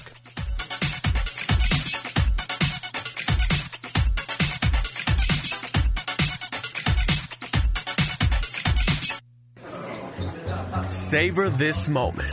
The sparks of conversation. The anticipation of that first draw. Savor the story shared over a cigar like this. A cigar that makes this moment classic. The Avo Classic. Savor a composition of handcrafted Dominican leaf, graced with notes of 25-year-old tobacco. Richly complex, yet remarkably smooth. Savor a harmony of creamy, balanced flavors. A duet of two cigar virtuosos, jazz and cigar legend Avo Uvezian and master blender Hendrik Kellner. A cigar meant to be shared with friends old and new. The Avo Classic. Savor every note. Visit your local tobacconist or see the complete Avo line at avo.com. I'd like to file a missing persons report. I've lost my one true love. All right, what does she look like? She is like no other. Her skin, dark, simply gorgeous. Not slender, but firm to the touch. Well, we'll do everything we can for you, sir. The night we met, over a fine scotch, it was love at first sight. Details. I need details, sir. Well, she's about 5.5 inches tall. You mean 5 feet tall? No, inches. Oh, she's a dwarf, a little person. No, she's a cigar. Ah, right, sir. Is she a Fleur de Lorraine cigar? The cigar that men around the world are falling in love with? Yes. Oh, I've seen this before. Louis! Yeah? Get him a Fleur de Lorraine cigar and a list of United Cigar retailers to carry it. Fleur de Lorraine cigars, simply gorgeous. Available only at appointed United Cigar retailers across the country. Fleur de Lorraine. Stop missing out.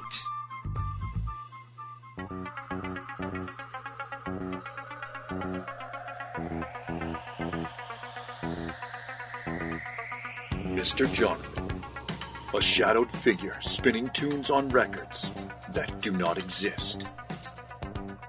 Mr. Jonathan, a young cigar smoker on a crusade to champion the oldies, top 40, and yes, even country, with a host of DJs that operate above the mix. Mr. Jonathan is my dance instructor. Mr. Jonathan is my DJ. Mr. Jonathan is me. Mr. Jonathan is my DJ.com, your one-stop shop for everything DJ and sound production.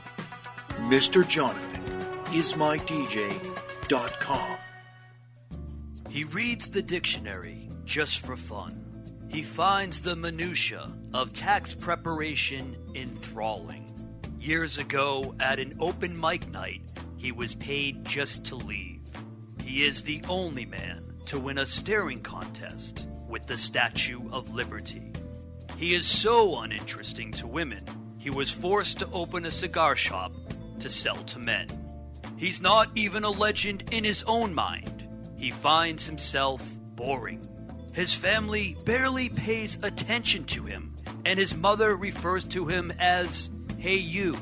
He is David Garofalo, the least interesting man in the cigar world. Not since Zino Davidoff has a cigar retailer had a brand named after him. The man himself may be a bore, but the cigar isn't. Garofalo is a premium handmade luxury cigar using U.S. shade wrapper and a blend of Nicaraguan fillers and binder. Complex and very interesting. Garofalo may be the most interesting cigar in the world. It once won a longest ash contest without even being lit. You don't light a Garofalo, it lights you. Its flavor expands on your palate faster than the universe. It has been said that this cigar would be phenomenal as a Maduro, except it's perfect as it is. I always smoke cigars, and when I do, I prefer Garofalo. Keep smoking Garofalo, my friends. Hey, Jack, I finally found a cigar magazine that I like. Really? What's it called? Cigar Journal. What's so great about Cigar Journal? Is it really different from the other magazines? It is. Cigar Journal is all about cigars. None of the nonsense you see in other magazines. Really? Yeah, it has stories, reviews, and the latest news about premium cigars. Is it a little newsletter? No, I think you'll be very impressed. Cigar Journal has beautiful images, a thick cover, and is strictly for the cigar enthusiast. They cover cigars in the U.S. and around the world and is printed right here in the USA. That sounds interesting. Where can I buy it? Cigar Journal is available at local cigar retailers and on the web at www.cigarjournal.co. That's cigarjournal.co. I'll sign up today. Hi, guys. This is Omar de Frias, owner of Fratello Cigars, and you're listening to the Cigar Authority on the United Cigar Retailers Radio Network. Beautiful. And we're back live from the La Flor Dominicana Cigar Studio. Cigar Cartel's with us. We're smoking the Sobremesa by Steve Saka. New cigars, new trademarks hitting the shelves. And tweets of the week. And, of course, gentleman Chuck Morrison, we're back. Welcome, everybody, back to the Cigar Authority. So, Barry, new cigars hitting the shelves and trademarks. What do you got? Well, this week we have the new Sobremesa hitting the shelves from Steve Saka's Dunbarton Tobacco and Trust. Nationwide, and they'll be available at twoguyscigars.com starting tomorrow. New trademarks this week, Rojas Cigars, LLC, which is the company that actually makes Kilo. Here we go. They filed for Gallo Pinto.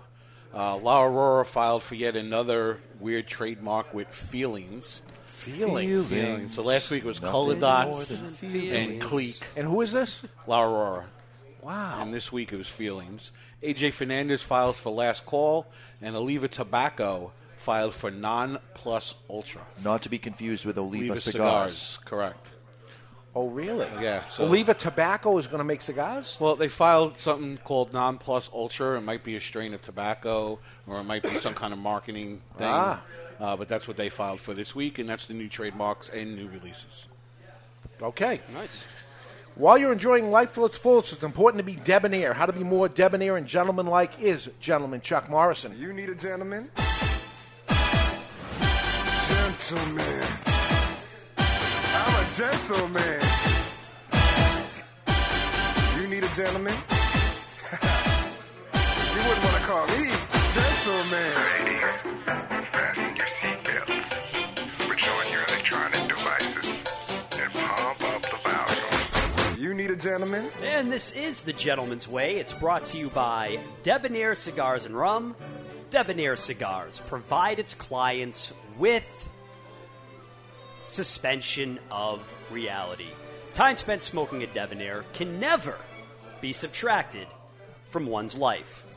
Today, gentlemen, the art of small talk. 3 questions to avoid and never ask.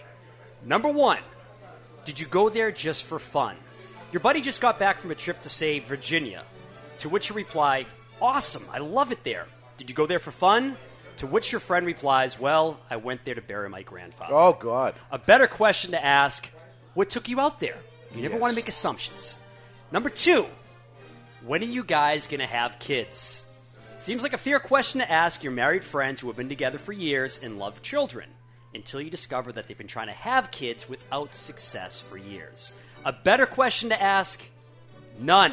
Don't even ask. There we go. If they want to tell you about their plans for producing offspring, trust me, they'll tell you. And number 3, this is the classic don't touch with the 10-foot pole question. Are you pregnant? Yes. Just don't even go there. Ever. No, I just gained some weight, you jerk, right? That's it. Yeah. I made the mistake of whispering to my friend when I was in high school, asking if his mother was expecting.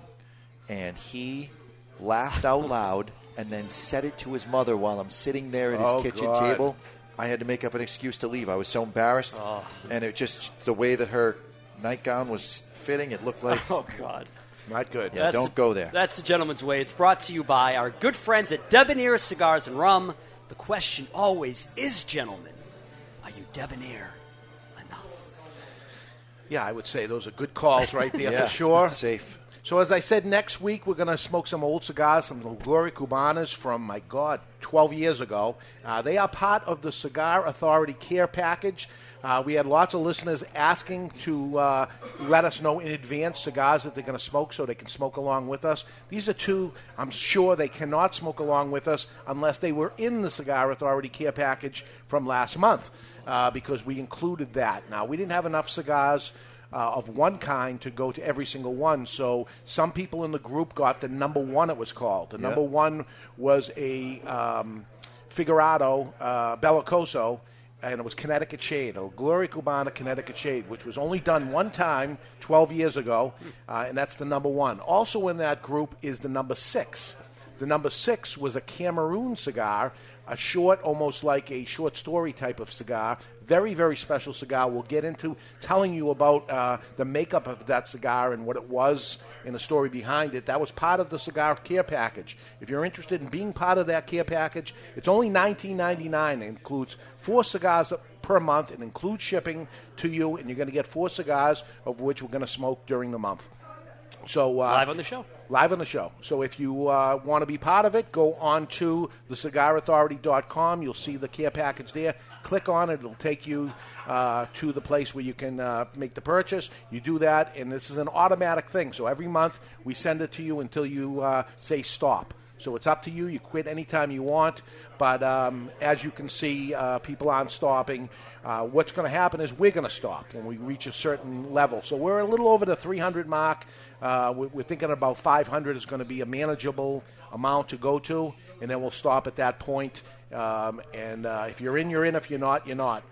So that'll be next week's cigars that we're going to smoke. We'll smoke both the number 1 and the number 6. Yep. 1 in 1 hour, 1 in the other. So your cigar that you received, whichever one that was, you'll be in there at some point. The following week, Victor Vitale will join us again, and Victor Vitale is the owner of Tortuga Cigars. And with us live will be the Freemasons. We have a group of 50 Freemasons joining the show. They'll be here having an event while we perform the show, and Victor will be doing much like what's happening here today, that he'll be with that group before, during, and after. Is Victor a Freemason? I don't know. I don't think they say if they are or not. Okay. So maybe, I don't know. You are Mr. Jonathan, right? I'm not allowed to tell you. Okay. I don't Is there a think so. difference between No. a Freemason and a paid Mason? I don't know. That's a good question. And is a Mason a Mason? That's a good Is question. a Freemason a Mason? You know, is there a difference? I don't know These that are all either. great I don't know. questions. We'll ask those questions. And more. The following week, and we do this every year, we've done it since 1992. We've put out a package of cigars called the Contenders for the Cigar of the Year.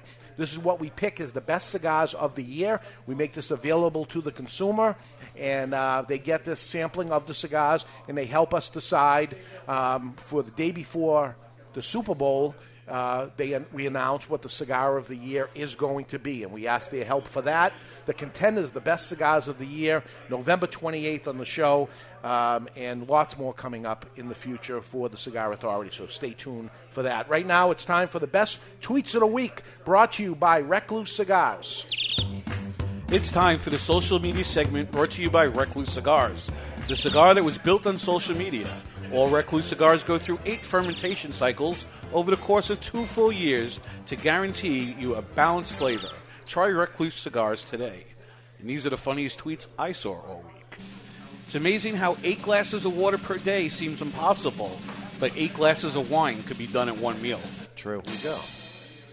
Seeing the waitress emerge from the kitchen with dishes full of food only to go to a different table is the worst form of rejection. For a fat depressing. guy. It's depressing. That stinks. Yeah. Even if you're not successful in life, you are guaranteed to get 2 certificates. What does that mean? Birth and death. Ah, okay. Curling irons have a warning tag that says, for external use only. Mr. Jonathan, do you know anything about this? There was that one time in college. Yeah. Let's not talk about it. And the funniest tweet I saw all week, I once dated an insomniac, but it didn't last long. I could never get her to sleep with me. Today's social media brought to you by Recluse Cigars, rolled N2 bar, the old Cuban way for an effortless and perfect draw every time.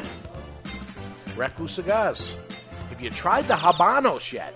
The Recluse delicious. Awesome cigar. Delicious. That one's a happening cigar. So we got time to chip away at a couple meal bags. Looks like we do. Okay. All right. The following message was submitted through the Contact Us page of thecigarauthority.com, and Brian writes, Hi, guys. I work at a cigar bar on an island in Thailand. That doesn't suck. I watch your show every weekend in our lounge, and occasionally customers will come and join as well. I'm highly interested in your care package and wonder if you ship here. I know I'll have to pay extra taxes and the fees, but as long as it's not outrageous, I wouldn't mind joining so I can smoke what you do during your show. On another note, I'm originally from Buffalo, New York. As I'm writing this, your cheaters, Patriots, are in town playing us. Oh, see, now that just Love just you ruined guys. everything. Hate your team. Keep up the good work. Go Buffalo. And Brian, you can go yourself. Yeah, Buffalo. Buffalo. We could have shipped to you, Bri, but you just blew Yeah, us. you just wrecked it. How do you not root for winners, right? Just much better. Unfortunately, this is for the U.S. only, the care package, I'm sorry to say, and that's it. That's all we can do. All right, this one I was hoping that Steve was going to be on because this might pique his interest. Okay. Also submitted through the Contact Us page. Good morning, guys. I watch your Saturday show, and I really enjoy it. I know your theme is dedicated to trying new cigars and showcasing top-name cigar manufacturers and the whole political angle of tobacco. What I would like to see you guys do, maybe it's not a good thing to go public with, but I don't know, is the movement of guys like me who have got into growing our own tobacco. I myself prefer cigar varieties and grew quite a few here in north central Illinois, including Criollo 98, etc., etc. I'm a member of the Fair Trade Tobacco Forums and currently buy cured and aged leaf from whole leaf tobacco and until my homegrown leaf is cured, fermented, and ready to use. I'm not a prepper. I just enjoy the hobby. Keep up the good work, and thank you for presenting the show. Here we go. And people are doing it in Florida. People are trying this thing. It'll be interesting when it's used in a product, and then we're able to talk about it. But to say this leaf, we just don't know. Would that come under the guise of FDA regulations if you're growing your own tobacco and making your own cigars, fermenting it yourself? Yeah, now you're If you're selling them, 100%. Yeah. But if he did it just for you, I mean, if he was a prepper and he's just doing it for himself, the S hits the fan and he's got to do it. Well, then the person selling the tobacco would have to answer to the FDA. Yeah. Person selling tobacco. What if he's growing it himself and fermenting it himself? It's all him. Yeah, it's all right. You can have a little farm in your yard and have tomatoes and not pay anything. Or, Yeah, the FDA doesn't regulate backyard farming. As long as you don't sell it. Right. It's like, think beers, brewing your own beer. You're not going to get any taxation or any regulation. Yeah. As long as you're not selling it. Would it eventually come under the same restrictions as marijuana? You can't just Well, grow your own, Well, your you own can. marijuana. You can in Denver. You can in Washington. I mean, can you? You Yeah. can Yep. legally for the state, but the FDA is federal. You cannot federally. It's still against the law federally. Federally, yeah. To have marijuana, possess it, smoke it, use it in any way. It's still against the law. It's legal to grow it? In Denver, it is. By yeah. the state it is, but not by the government. And the FDA is not a state regulation. For It's a personal government consumption, regulation. I don't know what the capacity is or what the. Usually limit it's a couple of plants, but I'm just saying that's to me sounds like a dangerous game to be playing with the way things are going when it comes to tobacco. Well, I don't know. All right. The following message is also submitted through the Contact Us page of thecigarauthority.com. And Buck writes, I watch your show regularly and would like very much to participate in the cigar care package. Again, with the God. care package. Well, you're the one putting these in order. All right. They're all this. Yeah. But there's no option for country other than U.S. I live in Canada. That's is it correct for me to assume that the offer is only available for those living in the Yes. U.S.? It's only the U.S. It's only the U.S. It's Dave, only the U.S. Can we ship the care packages outside the U.S.? No. Oh, okay. It's only the U.S. What about? And I hate to say no. I hate to say no, but the answer is no. So stop asking because I got to say no every time. Is it a cost thing? Is it a regulation It's thing? a tax thing. It's a tax. And we've done it for regular packages, and the person ends up going to pick it up, and then they got to pay all kinds of taxes, and they refuse it, and the cigars come back, and we're paying shipping, and it just always comes back. It's just not feasible the way it is right now, and that's that. One more. Also submitted through the Contact Us page, Jacob writes, Greetings from Ohio. I got a little behind on my listening. May God have mercy on my soul. Here we go. But while catching up during a recent binge session, something the gentleman Chuck Morrison said at the Camacho American Barrel Age Tour That was a while episode ago. really hit home. My father used to say, if you hang around with losers, their numbers will increase by one. Often I Yeah. find myself as one of the oldest people in the group, and I hope it's because the younger members want to avail themselves to my experience. And that puts me in a position to make sure that I'm steering them correctly. Absolutely. So I'd like to expand on Gentleman Chuck Morris's wisdom and that of my father's by adding, if someone wants to include themselves in our group, make sure you are not the loser. Thanks for being the authority, Jacob. Nice job, Jacob. Remember you said if there's a Absolutely. loser in every group, and Yep. if you don't know who it is, it's you. Yeah. So that's awesome. So Sobremesa, brand new out there. Give it a try. What are we talking about price-wise? Price-wise, we are talking roughly $10 to $12 a stick, $12.50. $13.50 is the highest, so $10 to $13.50. All right. So it's a good cigar, and it's worthy of you giving it a try. It is not Liga Privada, so don't go in there thinking that because you'll have a negative thing to it if you end up thinking that. But this is not a one-trick pony. He's able to do I'm interested to see plenty if- of flavor, plenty of taste. I'm interested to see if Steve's I like it better. technique of anti-selling is how that's going to play in the thing. He's over here being humble and saying it's not ready and being a perfectionist. Is that going to make people want to buy it more or want to buy it less? That's what I'm interested in. I'll say this. During the break, he gave me the Corona Gorda size. Yes. Because he thought it would be more within my wheelhouse. Yeah. There's definitely a little bit more of a kick and strength. There's definitely Uncle Nick is present on this cigar. There's definitely more flavor and body to it. So for me, the Corona Gorda is the size of the cigars. Between the Robusto that we smoked and the Corona Gorda, this is it. So he's right in saying get the thinner size for the fuller body people, and this is beautiful for me. This is where I this want to be. Robusto was perfect. Right so down I'll the be middle going. medium. This is the size I'll be going for. Okay. All right. So very, very interesting. All right. Next week, we go back old school with La Gloria Cubana, part of the cigar care package. Very rare cigars. Not many of them ever made, and very few left anywhere. If anybody has any other than me, I don't know. I bought 20 boxes of each. That's why I end up having it. But I'll tell you the story behind it, and you'll want more when I tell you the story of it. But you can't have them. So until then, thank you, Cartel, Cigar Cartel, for joining us live. Baby. Thank you to Steve Saka, and huge success for Steve, hopefully on Sobremesa. We're wishing him the best of luck. Until next time, you've been listening to The Cigar Authority on the United Cigar Radio Network. And if you happen to be smoking the Robusto size of the Dunbarton Tobacco and Trust Sobremesa, keep the lid end out of your mouth We'll see you next week.